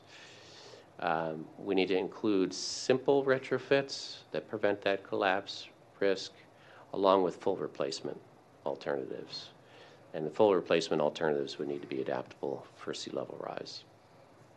And we need to consider utility needs and the adjacent piers 3032 and 38 and 40 development projects. Alternatives include simple retrofits to replacements, as I mentioned, and then alternative 4 is really reinforcing the bulkhead wall in a more significant way, much more expensive alternative that if our line of defense remains here, this is the type of thing that is a future that we could build on and that might have some synergy with Piers 3032 and 38 and 40. That was a whirlwind tour of 6 projects. Thanks for sticking with me. Next steps, we're going to advance these projects into alternatives analysis. We are, as Director Forbes mentioned in her introduction remarks, we're really focused on first construction in 2024. That's likely to come from one of these projects. We'll continue to coordinate pre-design of early projects with the development of adaptation strategies, which you'll hear about next month.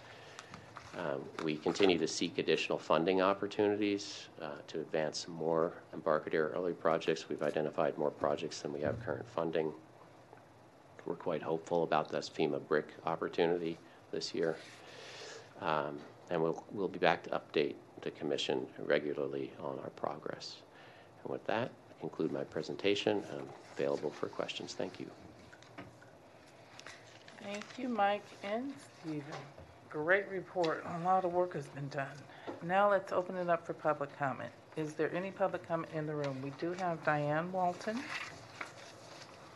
Diane?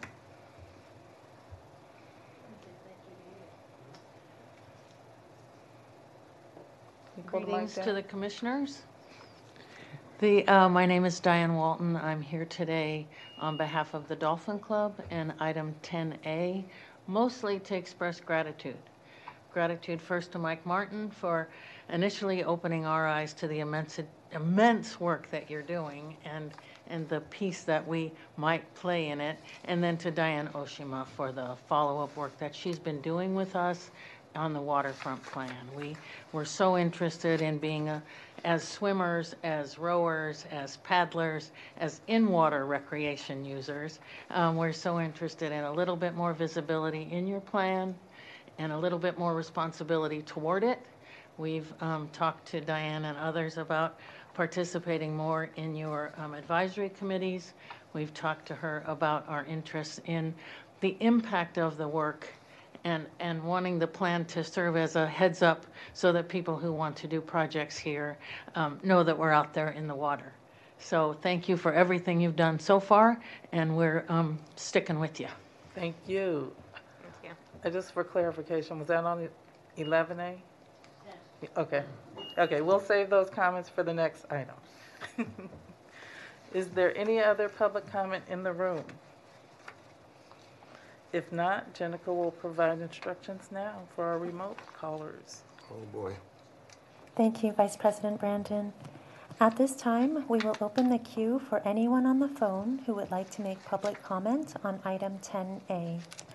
Please dial *3 if you wish to make public comment. The system will let you know when your line is open.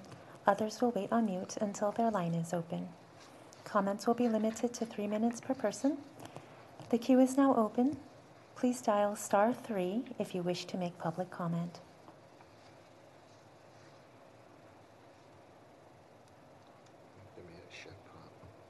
At this time, there are no members of the public on the phone wishing to make public comment. Thank you, Jenica. Public comment is closed. Commissioner Burton?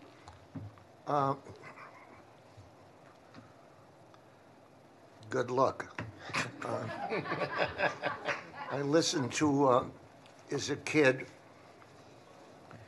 on Saturdays and Sundays, about this time in the afternoon, Story of San Francisco, I forget when the waterfront came up to Montgomery Street.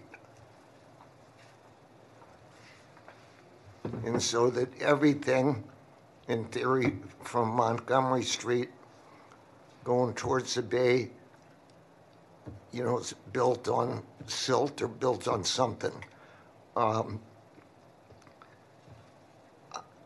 I guess it's too early, but one of your tasks is going to be to prioritize either what's the quickest or the easiest or the least expensive.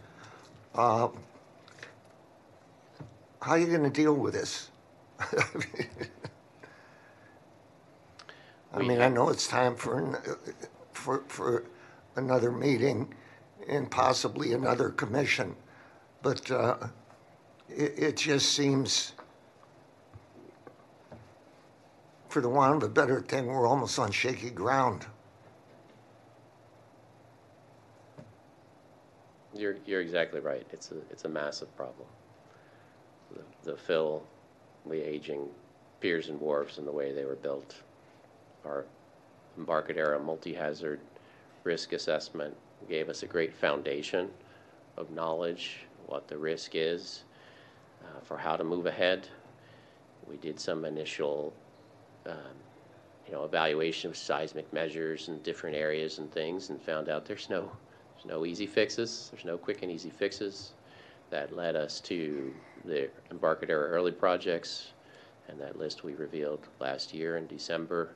At the same time, with sea level rise coming, we're recognizing that monumental change is needed, and so we're pursuing that as well.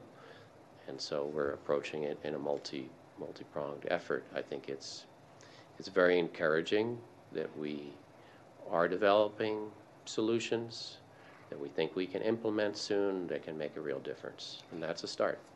And just one other thing, and I don't know the relevance, but have we tied in what we're doing with the city in I guess the permits they issue in the planning department, that they ought to be a little bit leery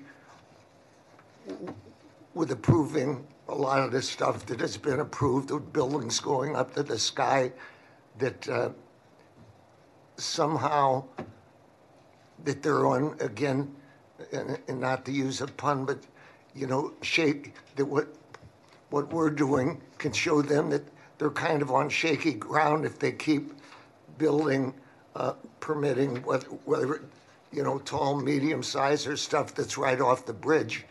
And, I'm an old man, so I'll be gone, but it kind of scares the hell out of me, is that we're trying to protect this part, In the meantime, the city might be approving projects that can lead to making this more difficult and more hazardous. And I don't know whether we talk to them or whether they'd care what we say, but I just see it, a potential. The higher stuff gets close to the bay, the more I'm happy I'm living on rock at Potrero Hill. Thank you, Madam Chair.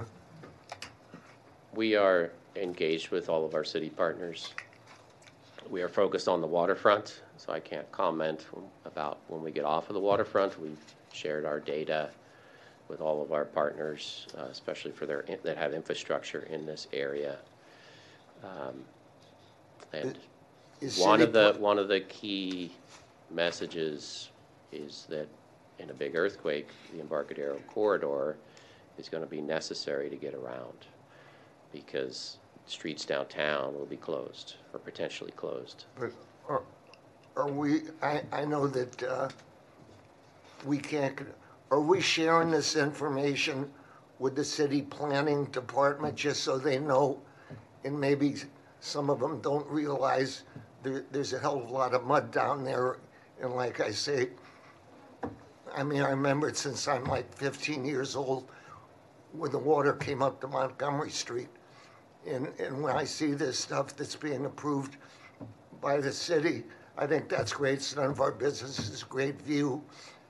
But all of a sudden, at some point, what we do impacts them, or more importantly, because we've got some control over stuff, but what they do, you know, has an impact us. And I know we can't do anything, but I think it's really nice sometimes as city agencies talk to each other and say, here's what we found here, and if you've given thought, that's all, because you know, God willing, nothing bad's going to happen, but he or she operates in weird ways. Thank you, Madam Chair. You're welcome. If I'm not mistaken, we have a citywide working group with this project, right? We do. So and we it's are the sharing collaboration with the city families incredibly encouraging. Great, thank you. Commissioner Gilman? Thank you so much for this detailed report. I just had a couple of questions, mostly around next steps. So, sort of going back to something that Commissioner Burton mentioned, how will you be making decisions? Let's go back to Wharf J9 as an illustrative example. How would you make a determination between alternative 1 through 5 of which one we would want to execute on? That gets developed during alternatives analysis, so the next phase. So we develop the project objectives, and those are what form a basis of decision making on the project. And then there's the waterfront wide resilience program lens that is looking at distributing funding from Bond A and other sources. And so that those two will play a role in the selection of the alternative and whether or not there's a recommendation to move to detailed design and construction. But that's to come later. Oh, okay. And you probably have, and I apologize that I just don't remember. I mean, this work is so critically important, and it's also incredibly detailed, and you're living and breathing it every day, and we get these glimpses at the commission. It would just be great to maybe understand a little more what those factors are. I mean, just because I'm using this one just because there was the most alternatives listed in what you gave us. That's Yep. why I'm using it as the illustrative example. There's a huge difference between just doing Wharf J9 and doing J9 Skoma Way and Jefferson Street. And so I would hope that cost would just be one factor, but also more the long game of if we don't do Skoma and Jefferson Street, you might have to come back 15 years from now or 20 years from now. And so I'm hoping that's part of the cost benefit analysis that you're doing. Exactly. And, you know, we identified Jefferson and that little piece of original seawall. You know, those are going to need investment. Whether this is the right time with this project or not is a question that still remains to be answered. Okay, and so you'd be using that methodology for all of the ones you showed us, since they all had different alternatives? yes. Okay. And my only other question, which if you may not be able to answer, and that's fine, I was just more curious, why wasn't, I'm a little surprised the amount of work we need to do here at the Ferry Building and along this stretch of the Embarcadero. Why was that not part of the development in the retrofit in '03? We're learning much more about seismic and earthquake risk. So part of the challenge is we are on shaky ground. We're on filled land. And as we understood we needed to adapt to sea level rise, you need absolutely stable foundation to do so. So this work is a revealing typology of the Young Bay mud and the fill and how it will respond in an earthquake that is far above and beyond what was available when the Ferry Building was reconstructed. This is true for our Pier 1 reconstruction, the Exploratorium, and a lot of investments along the waterfront that responded to the seismic code of the time and did their detailed engineering, but this is just a much more complex understanding of how the soils will perform that we performed in order to target investments for safety and to figure out our plan to adapt to sea level rise. Stephen, are there other things to add? I think you summed it up pretty well. Oh, boy. And, no, and thank you. I really do appreciate that. It shows how much can shift in 20 years in our understanding of what we need to do, which is why I appreciate the forward thinking for what 20 years from now, after we invest all these funds and do all these projects, another commission up here will, hopefully not be wringing their hands that we didn't do more. My only other question about the Ferry Building work in particular is this solely a public investment, or does our leaseholder, which I think they still have, 25 years more on their lease, are they a private partner with us on solving this problem and putting funds towards it? Too soon to answer that question. The Ferry Building lease has a fairly long tail to it. I don't know if I think it's in the 30-year frame. Lower, Mike knows. You were probably right in your answer. Many of these projects are just far above and beyond in cost than what our private partners can pay. So our Ferry Building partner we're still reimbursing for the infrastructure that went into making this rehabilitation happen. We are looking at ways in which we can leverage lease amendments as a way to improve and invest in part of the project. It would be a part if we're able to do so. There's other opportunities with longer term lease like at Pier 39 where we're engaged in conversations about how the lease amendment and investment plans can fit right into our resiliency programs. But it is definitely a strategy, and I thank you for bringing up that issue. Mike? I just wanted to add one thing, that aside from the cost of the eventual project, the Ferry Building and Hudson Pacific have been a good partner to us. They have actually retained engineering expertise to have these discussions, which are hard discussions to have for an asset that they purchased very recently. And so we're continuing to talk with them. I think they'll definitely have to play a part with us in collaborating on whatever we do. And then when we have a better idea of what the dollars and the numbers are, I think that's when that conversation comes into play, and what their business goals are. Do they have ambitions to be with the Ferry Building into the next generation of its life? So I just wanted to add that they very much have worked with us on this, and so this isn't sort of us dropping news on them. And so I think it's been a really good collaboration, and I hope it continues.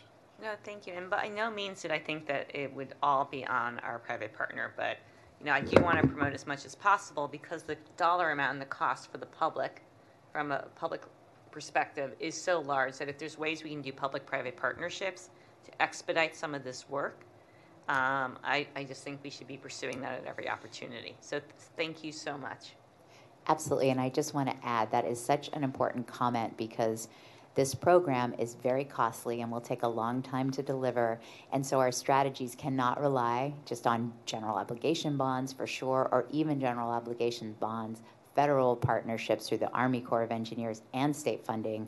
We absolutely need to look at our public-private partnerships and our partnerships with leases to share in the freight of these costs. So thank you for bringing that up, and that is part of our strategy, but we need to continue to build that out to see how we're going to afford this work.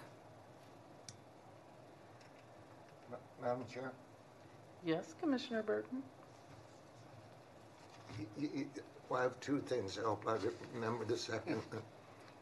They're working with us, or you, how?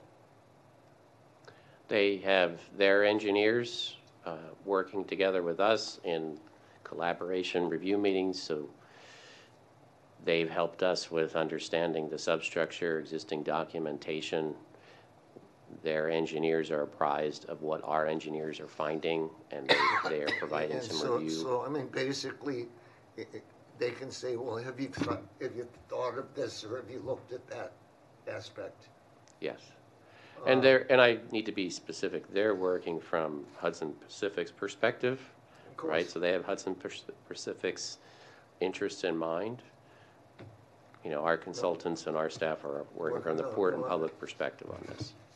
I understand that, and not surprisingly, I might have forgot is there a consideration, and as a former legislator, I don't really like it, but as far as the ferry building and tenants itself, take a look at the possibility of revenue bonds, because there is a source of revenue. I mean, all that does is avoid a public vote. It probably costs a little bit more, but sometimes I've seen it work to the advantage and other times not, so I'm just throwing that one out there. Thank you, Madam Chair. Thank you. Thank you. Are you done, Commissioner? I just had just one more thing, sorry, because it wasn't not in the report, but I am making the assumption that once we whittle down these projects and don't have 5 iterations, 1 or 2, we will be taking them to the public and to advisory groups to weigh in and get their feedback? Yes. Okay. Yes. Thank In you fact, very much. I mean, our public engagement has been consistent throughout the program. We've been engaged regularly. And in fact, next week, there's a walking tour in this area to talk about the early projects. That's wonderful. Thank you so much. Commissioner Burton, do you want to say something? No, I'm Commissioner Lee. befuddled. Man, what did I get myself into? Welcome to the club. I know, really. The only comment I have is when all these assessments and things obviously takes time, and you know, being in business, obviously, that time kills you. So 100 million might be 120 million when you're ready to go. I think we have to think about not just that target, but above that, and get extra however we raise it. And the thing is, when I'm thinking about prioritizing, I had a business downtown under the Transamerica Pyramid in the '89 earthquake, and I see all the windows falling down, the bridge broken, and people rushing to the port to get home, to ferry service, taxi. And I would think that the priority within the next so many years would be to make sure our terminals are working, rather than fixing somewhere down by Jefferson Street. You know, if we only have a certain amount of money, and the nonprofits or all the public who really care about the ports, the rowers and everybody, can talk to their state legislator and say, hey, look, you know, we need a little bit more money, or their you know, federal partners in FEMA or something. Because I found that there was a lot of stranded people in '89. And I think if we focus on making sure that this part right here is still standing, it's most important. So that's the only comment I have, because this thing is huge, and I'll do whatever I can to try to call people, but $15 on every drink. Yeah. We're gonna have a big fundraiser. Thank you, Commissioner Lee. Your firsthand experience in '89 is what was reconfirmed in our disaster response exercise. First responders focused in on this area, and they prioritized reliability, high reliability. They don't want to have to worry. They want to come here and use the ferry system, bring in first responders, and start moving people out of the city. Exactly, yeah. I mean, BART shut down, everybody was shut down that day. It was a interesting day. Thank you so much. Stephen, thank you again for this report. A lot of work has been done, and we have come a long way. And I think the commissioners have asked great questions and made great statements. And so I'm just wondering, when do we get to the point where we start prioritizing? When do we get to the point where we decide where we're actually going to spend the funds first? You'll be doing that within the next year. And so, So within the next year, all of the needs assessments will be complete? Not all of the needs assessments will be complete. We have much more than we can afford, and we're looking at opportunities to bring in additional funding. And so we're looking to what we can leverage, right? What opportunities. But we need to move the majority of Bond A projects forward soon. And so we'll be making those decisions within the next year. And as you'll see next month with the adaptation strategies, the bigger picture and the Army Corps flood study also play a role in that decision making.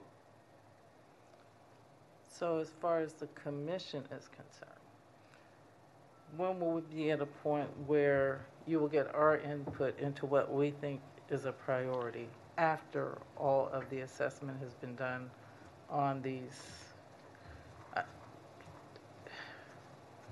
So we have 23 early projects identified and evaluated. Of those 23, we're doing needs assessments on 12? We have 12 that we, in December, recommended. Those are the ones that are specific to Bond A. And so those are the ones we're focusing on right now? Yes, but we are also, our strategy is to bring projects forward that can advance quickly. So prior to completing all the needs assessment reports and then making another step, we're targeting certain projects that can get into the ground and get built and start buying down our risk. And so Some are projects are those long. the projects you told us about today? Those are the ones that are ready and can start, may be able to start construction in 2024? I heard something about we may be starting a project in 2024. Yes. It is likely that that 2024 project will come from one of these 6 or multiple of these 6. That's not the only Bond A projects. I'm going to try to restate what you've said, Stephen, and see if. So, in response to your question, what staff is proposing, they've identified the 23 projects, 12 of which we are advancing to early design construction. They've further winnowed down to the 6 you've seen today as the places where we may be able to make early investment in our critical areas. The commission will be looking at the various alternatives and how to move forward on the projects, and will be prioritizing funding before we move through the board of supervisors, et cetera, for allocation of funds. So within the year, Stephen says, they'll be back. We will be back on the 6 projects and making fine-tune recommendations on prioritization. And what Stephen is also saying is that we will not have a broad view of the 23 or the 12 at that point. So the team is biting off the amount of bite-sized pieces that can be accomplished to move toward construction, so we can get the buy down of risk in as early as possible for the voters under Proposition A. Is that right? It is. Yes. Thank you. I really appreciate that. And I look forward to you coming back within the next year so we can see what the alternatives are and what funding you have amassed in that time. Thank you. Carl, next item, please. Item 11A is an informational presentation on proposed revisions to the draft waterfront plan for public review.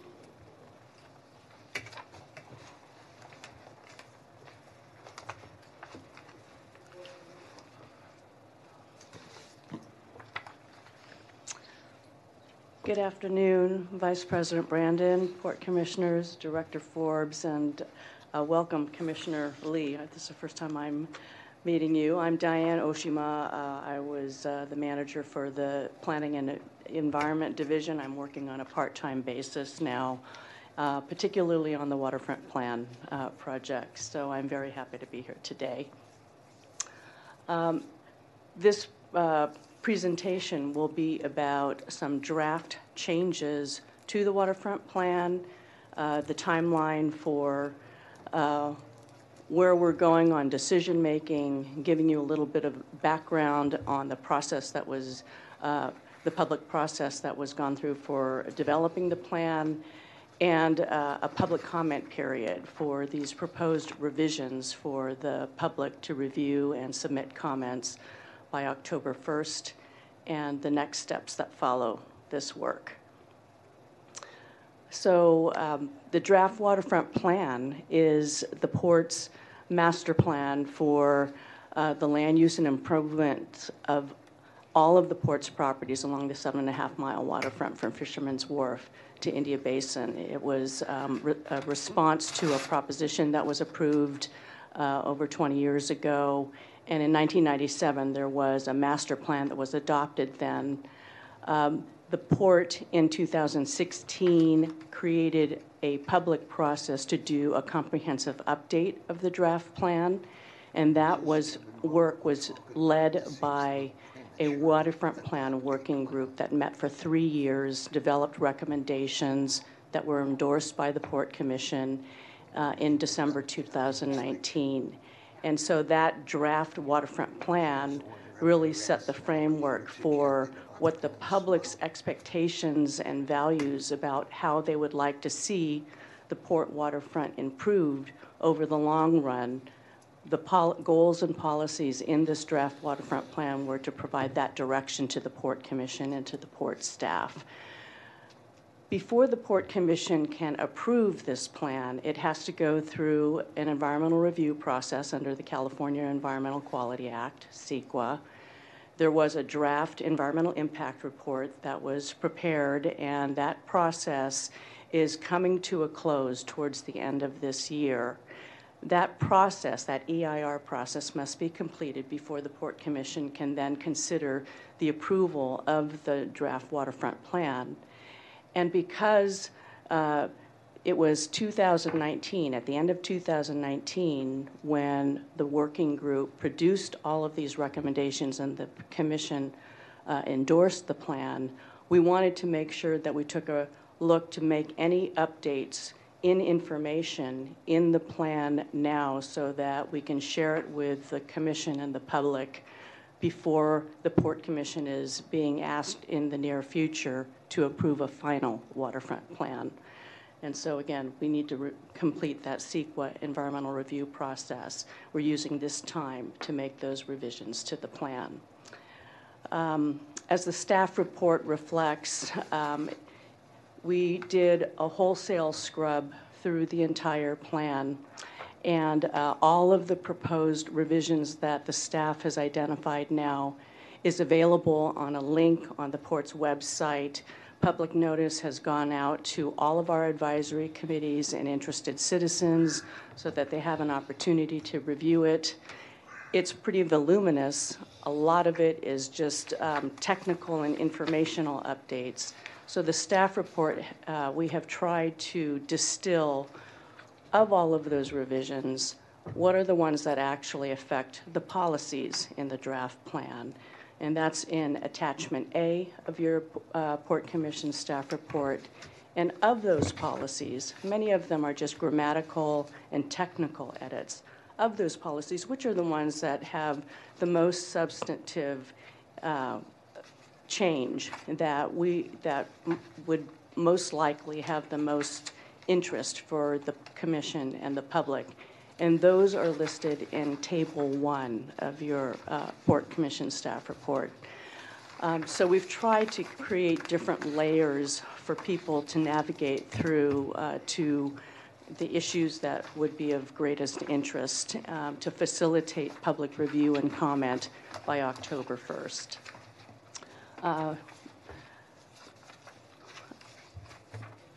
In terms of the just general scope of the plan revisions, I think it's important for the public as well as the Port Commission to know that the work that the Waterfront Plan Working Group did to update the plan really gave a lot of direction.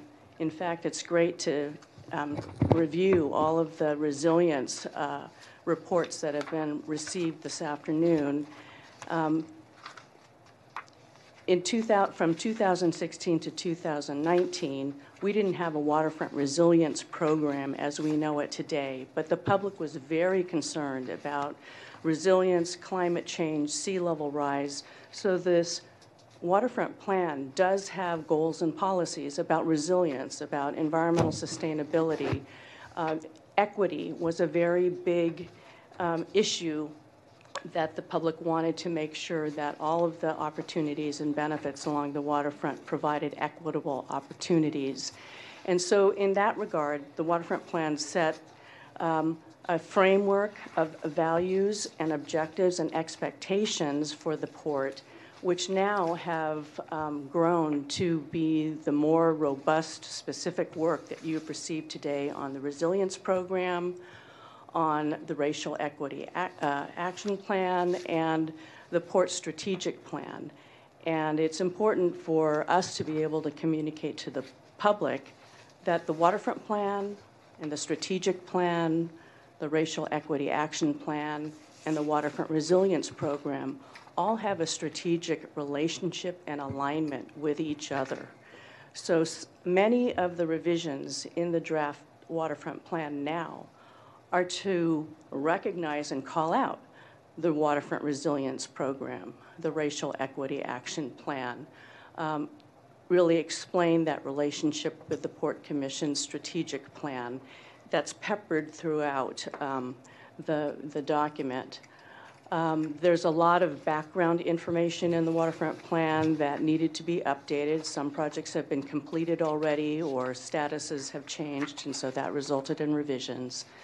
We hired and worked with a technical editor that did a comprehensive scrub through the plan. There were a lot of technical terms and complications that we really wanted to get out of the plan, to simplify it, to make it as easy to read and understand as possible, and that resulted in a lot of fine-grained changes that are not substantive in nature in policy, but it is for readability and understandability. And we also have been working very deeply with public comments that we received from the Dolphin Club and the South End Rowing Club. They came in through the draft EIR process with public comments, and then we followed up to and are in the process still of working through a very comprehensive review that they have done of the plan and made requests for revisions to the plan, some of which are included in the staff report here. Some of them we are still in discussion with, and I anticipate there will be some additional plan revisions that will result from those conversations. In particular, you know, there, as Diane Walton just expressed earlier this afternoon, a big focus of their comments is just to really highlight the fact that they're here and that they have been here for a very long time. That each of the clubs have over 100-year history in San Francisco, and the growth and the popularity of water recreation use in Bay, whether for swimming or rowing, non-motorized vessel activity, and the importance of making sure that our maritime operations and all of those in-bay water recreation activities are managed responsibly to protect safety and enjoyment of the Bay, to protect water quality and health of people who enjoy the Bay for their recreation, and as Diane reflected, to include the water recreation community in these resilience discussions that we are having and will continue to have over the long run. So again, we have taken our first cut at revisions to incorporate into the plan, and we would come back to you with additional changes. Beyond the swim and rowing club comments, just to give you a little snapshot of the revisions that are in the documents that are available to the public, are just new information. We've had a pandemic. We didn't have a pandemic as of December 2019. We had to include some references on that. There's some background information that has come to the fore that we wanted to note in some of the revisions. We have gone through the policies, and since the draft plan has been in place, we've had a chance to really apply those public values in the work that the Port is doing, and we've seen places where the policy statements can be tightened up and made more clear, so we've included those revisions. We've also deleted some policies. Some projects actually have been implemented already, or some of the policy language was duplicative, and so we wanted to reduce that duplication and deleted a few policies in the process. There's a lot of other details, and we're inviting the public as well as the commission members to contact me, and we can certainly have more detailed follow-up as needed. So in terms of next steps, as I mentioned, we will continue to be working with the Dolphin and the South End Rowing Clubs on reviewing their plan revision comments. And in providing all of this information to the general public, we'll also check to see what other comments and questions come in from other members of the public between now and October 1st. And then we'll gather all of those additional changes and would come to the Port Commission with a follow-up briefing to report out any further changes, because ultimately these changes to this plan would be proposed to be rolled into a proposed final waterfront plan. So we want to make sure that the Commission has a good handle and understanding of all of that. We're working very closely with the San Francisco Planning Department to complete the CEQA review process and the EIR. We're coordinating all of these plan revisions with them so that we make sure that there aren't any CEQA issues that are unaddressed. And we're also working with the Planning Department in terms of conforming amendments so that the changes to the waterfront plan will be aligned with the city's policies as they pertain to the waterfront, as well as with BCDC and the San Francisco Waterfront Special Area Plan. It's important for the city, the port, and BCDC to have consistent policies to support our work and to facilitate improvements over the long run. So with that, that's kind of it in a nutshell, and I'm happy to answer any questions. Thank you. Thank you, Diane. Is there any public comment in the room? There is. Diane, did you want to speak again, or are you good? I'm good. Thank you. Thank you. Pia? I can't read the last name. Pia? Yes. Hello, everybody. I'm Pia Hinkle. I was actually a member of the Waterfront Plan Advisory Group back through all the meetings and worked with Diane, and I'm also a lifetime Dolphin Club member. So I just wanted to first express my gratitude to Diane for working with us, the open water swimming and open water recreation community, which has grown considerably here in San Francisco over the last 30 years. We're really a global destination for training for all kinds of elite athletes who do water sports, whether it's sailing, marathon swimming, rowing, paddling, everything.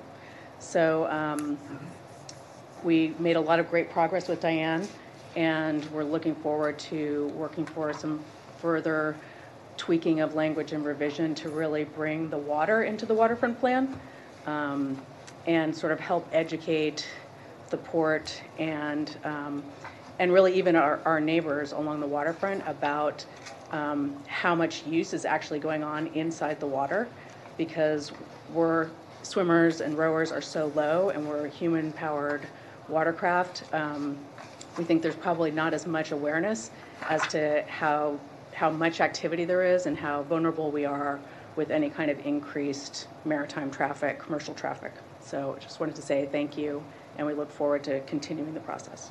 Thank you. Fran Hegler? Hello, I'm Fran Hegler. I'm president of the South End Rowing Club. I'm working with Diane and Pia and a whole group of people to amend the waterfront plan as has been described. I wanted to also express my appreciation to Diane, who has been fairly extraordinary in reaching out to us and working with us to address our concerns. And I also wanted to just make all of you aware that the two clubs that are here represent about 4,000 people together. We have rowers, we have swimmers, runners, handball players, but we spend a lot of time out on the water. We're regularly out on the waterfront. And what happens on the land has a great deal to do with what happens on the water, both in terms of access, in terms of our ability to do swims, whether they're along the city front or whether they're from Alcatraz. It affects pollution. It also affects traffic. And I wanted to just acknowledge that these water sports are a very deep part of San Francisco's history, its heritage. I think it's also a very important piece of recreation and also attraction. We have lots of commercial swims. It draws people down to and through Fisherman's Wharf when they come to visit to do Alcatraz swims, as well as our regular, community here.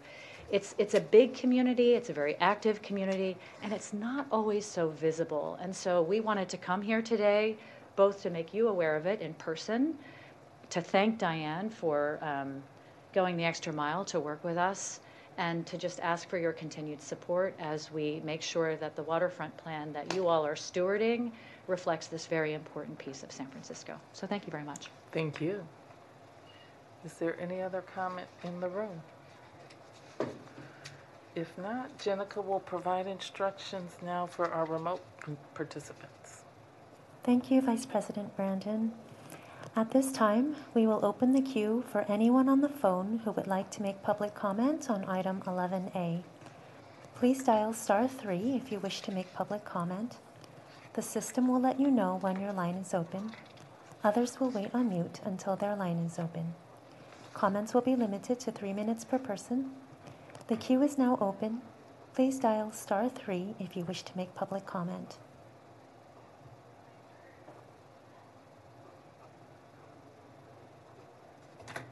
At this time, there are no members of the public on the phone wishing to make public comment. Thank you, Jenica. Public comment is closed. Commissioner Lee. Part of the reason I wanted to be on port was because of all these activities and the historic factor of the port.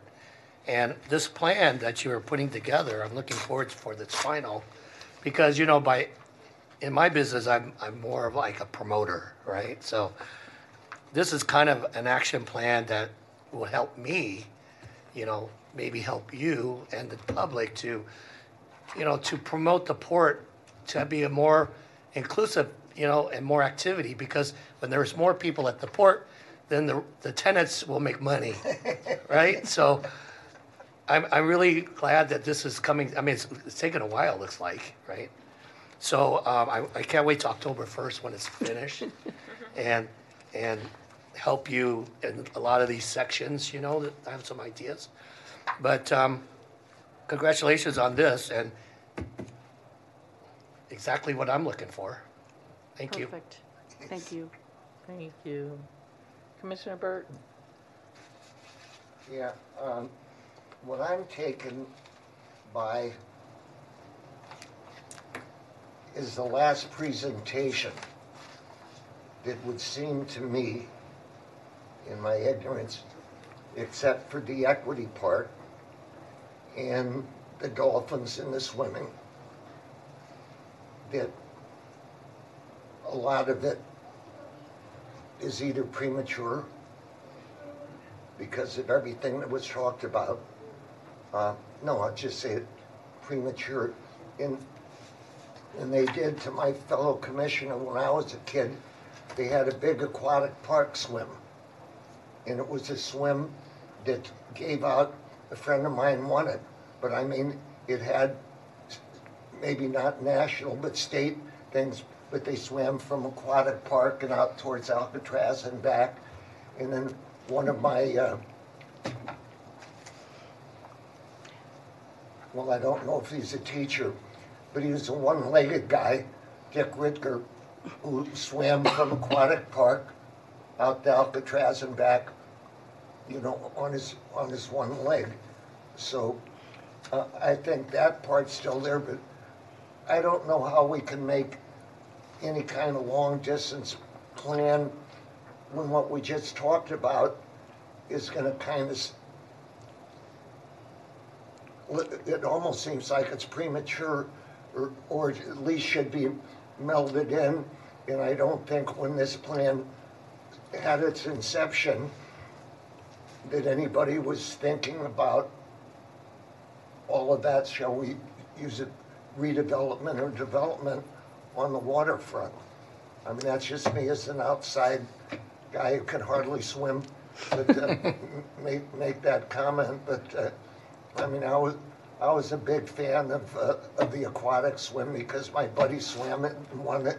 And also, if you could think of a one-legged person doing Alcatraz and back, I mean, amazing. That was just, still remember his name, and I was like 12 years old, Dick Ritger. Yeah. So, I don't know, but can you comment on how this thing's gonna, this plan gonna be juxtaposed, but all of a sudden, there's like a 5, 10, and 15-year plan that kind of can obfuscate some of this stuff, or at least it looks like that to me. I don't know. It's a good point, Commissioner Burton.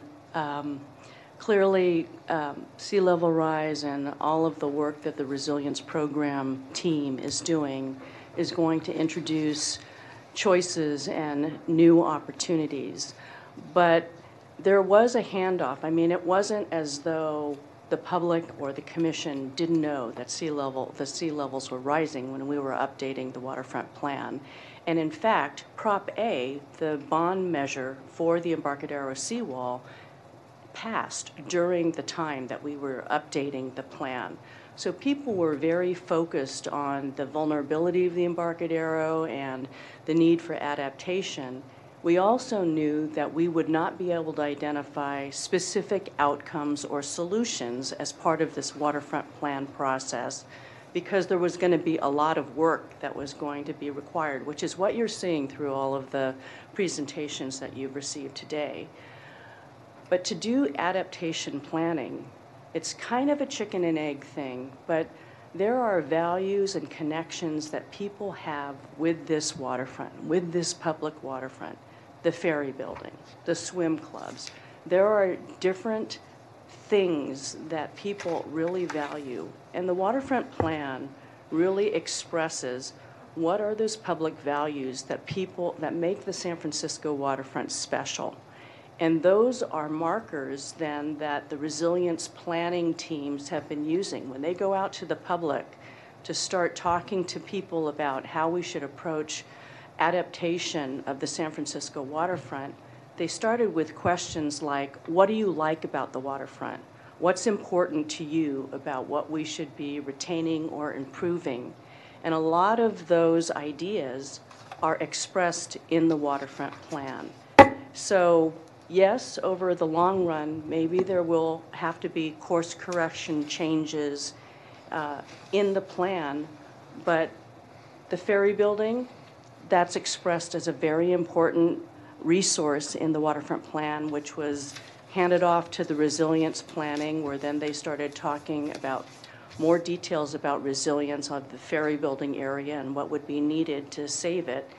And the public's response has been, we still value the ferry building, even though it's a complicated undertaking to try and adapt it for sea level rise or seismic retrofit. There's still support for the port to continue to invest in improvements in the ferry building because it's so important to San Franciscans and the region. So the plan gives us some direction to be able to have those public conversations, to inform how we direct dollars and improvements for the waterfront. And if there are new ideas that come up in the resilience planning that aren't in the waterfront plan, that would be a moment that we would have to revisit the waterfront plan and update it. So this, and I don't mean it in a negative way, the plan is kind of a wish list, seems like to me. Well, and I don't mean okay. that in a bad way. What would you like the waterfront to be? Yes. I mean, it's a set of public desires and objectives or needs. And whether we're able to reach all of those is really a product of all of us working together. And a strong belief in miracles. I'm negative. No, not about this, but like I say, I, grew up aquatic park, waterfront, spent more time in aquatic park than I did in college. Okay, thank you. I just wanted to, I get it. That's fine. Thank you. Thank you, Madam Chair. Thank you. Commissioner Gilman. Diane, thank you so much, and it is always such a pleasure to have you at the podium reporting to us, and especially for this project. I know it's also close to your heart. And I wanted to acknowledge that, in what we saw already, I know it's still a work in progress. You see page 14 where we've incorporated feedback from our partners, and I really appreciate that we're going to overlay both our strategic plan but our equity plan. And I think this is just more a general comment. It's not to you, it's also just to the public that I would hope too, with our equity plan, that we launched, right before the pandemic in a lot of ways, that we incorporate that into all aspects of it. So, I'm not familiar with any kind of outreach or programming. I'm sure it exists that both the Dolphin and the Rowing Club does, especially to young adults or youth, to get them active in water sports, and hopefully communities of color that are along the waterfront, Bayview, Chinatown, etc. But I just hope that in incorporating all this feedback, all our partners share our equity values and goals around making the waterfront inclusive for everyone. Absolutely. Thank you. Thank you. Diane, it's always so wonderful to see you. And you're being very modest when you say, oh, I just came back for a little while to help out. We would not have a waterfront plan without Diane. She has been engaged since the very inception of the working group that took 6 years to produce our first waterfront land use plan. And now to be back and help with the revisions, thank you. We appreciate you. The port could not do this without you, so thank you. And my only question is, what role did the working group have in these revisions, or seeing the revisions? They have pretty much disbanded their work. Their job was to produce these policy recommendations, which the Port Commission basically endorsed all of them. Mm-hmm. And so that was a happy ending for their work. But they have been notified about these revisions because they're really the authors of this waterfront plan. So we have to make sure that they know that we're making these changes and the reasons why, and if there are things that we can do to improve upon that effort, then obviously we want to take advantage of that. Well, especially the ones that, are changing the policies that they wrote. So right. I'm hoping that we can keep them engaged and make sure that if there are any concerns or positive outcomes to please let us know, because they're very valuable in this whole process. And again, we could not have done it without them. Absolutely. No, they're our best ambassadors. Yes, definitely. And so are there any policy revisions that, besides the REAP and the strategic plan and the inclusion of other things, and making sure that we take into consideration our swimming clubs and our aquatics and all that, are there any policy revisions that you think you should bring to our attention? I think that the revisions in Table 1 are the ones that are the most noteworthy. There are a couple that affect the Embarcadero Historic District, which actually are not trying to change the content. The language of the policy as it was first written wasn't all that clear. When we worked with the technical editor, it was somewhat ambiguous. So the intention is not to change the purpose of the policy, but because there was so much focus on what we should do to try and rehabilitate Embarcadero Historic District piers, we wanted to make sure people knew that those policies were being changed. The other policy that I would point out, again, on Table 1 relates to the community engagement policies. There was some that were carved out for the southern waterfront only in terms of how we share and present project information with the Southern Advisory Committee. Let me see, I'll tell you what page that's on to help you out here. It's on page 13, the bottom of page 13 in that table. There had been just a carve out for this is what you do to take projects to the Southern Advisory Committee. We thought that those rules really should be applied to all of our advisory committees, to the northern as well as the southern. So we took those principles and put them at the top, which is this is how we're going to engage all of our port advisory committees, whether you're in the north or the south, and therefore we deleted the one as a southern waterfront only policy because we wanted to elevate it. Thank you. That's great. So I think, I mean, I could go on and on, but I don't think you want me to do that. No, I read over a lot of it, but I just wasn't quite sure if there was something that you thought that, we really needed to focus on. But yeah, thank you for that question. question. It seems like a lot of them are pretty minor, just.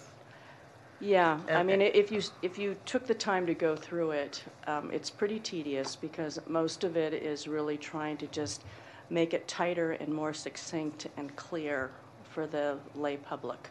Okay. Thank you. Any other questions? No? Okay. Thank you. Thank you, Diane. Carl, next item, please. Item number 12 is new business. Is there any new business? I didn't hear any. Oh, just a quick, I helped send out your communications little thing that Carl sent me. I don't know what, I didn't really get into the prerequisites, but are they going to be a little bit savvy on the social media end, more than traditional, and try to go more mainstream on that job description? Thank you, Commissioner Lee, for the question. Just for everyone's understanding, Commissioner Lee is asking about our communications director search and outreach, which we're getting out as broadly as possible, such an important position.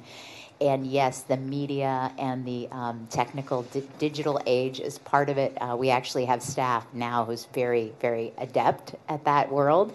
Her name is Kelly. So we are definitely going to be looking broadly and looking for ways to communicate in the modern, in our current era. Yeah, that's great. Especially the new policy or the goals. I think a lot of people would be interested. And like you said, nobody really knew about it before. So I think it's time to change that. Thank you. Is there any other new business? If not, may I have a motion to adjourn? I so move that we adjourn. Second. All in favor? Aye. Any opposed? We are adjourned at 4:36 p.m.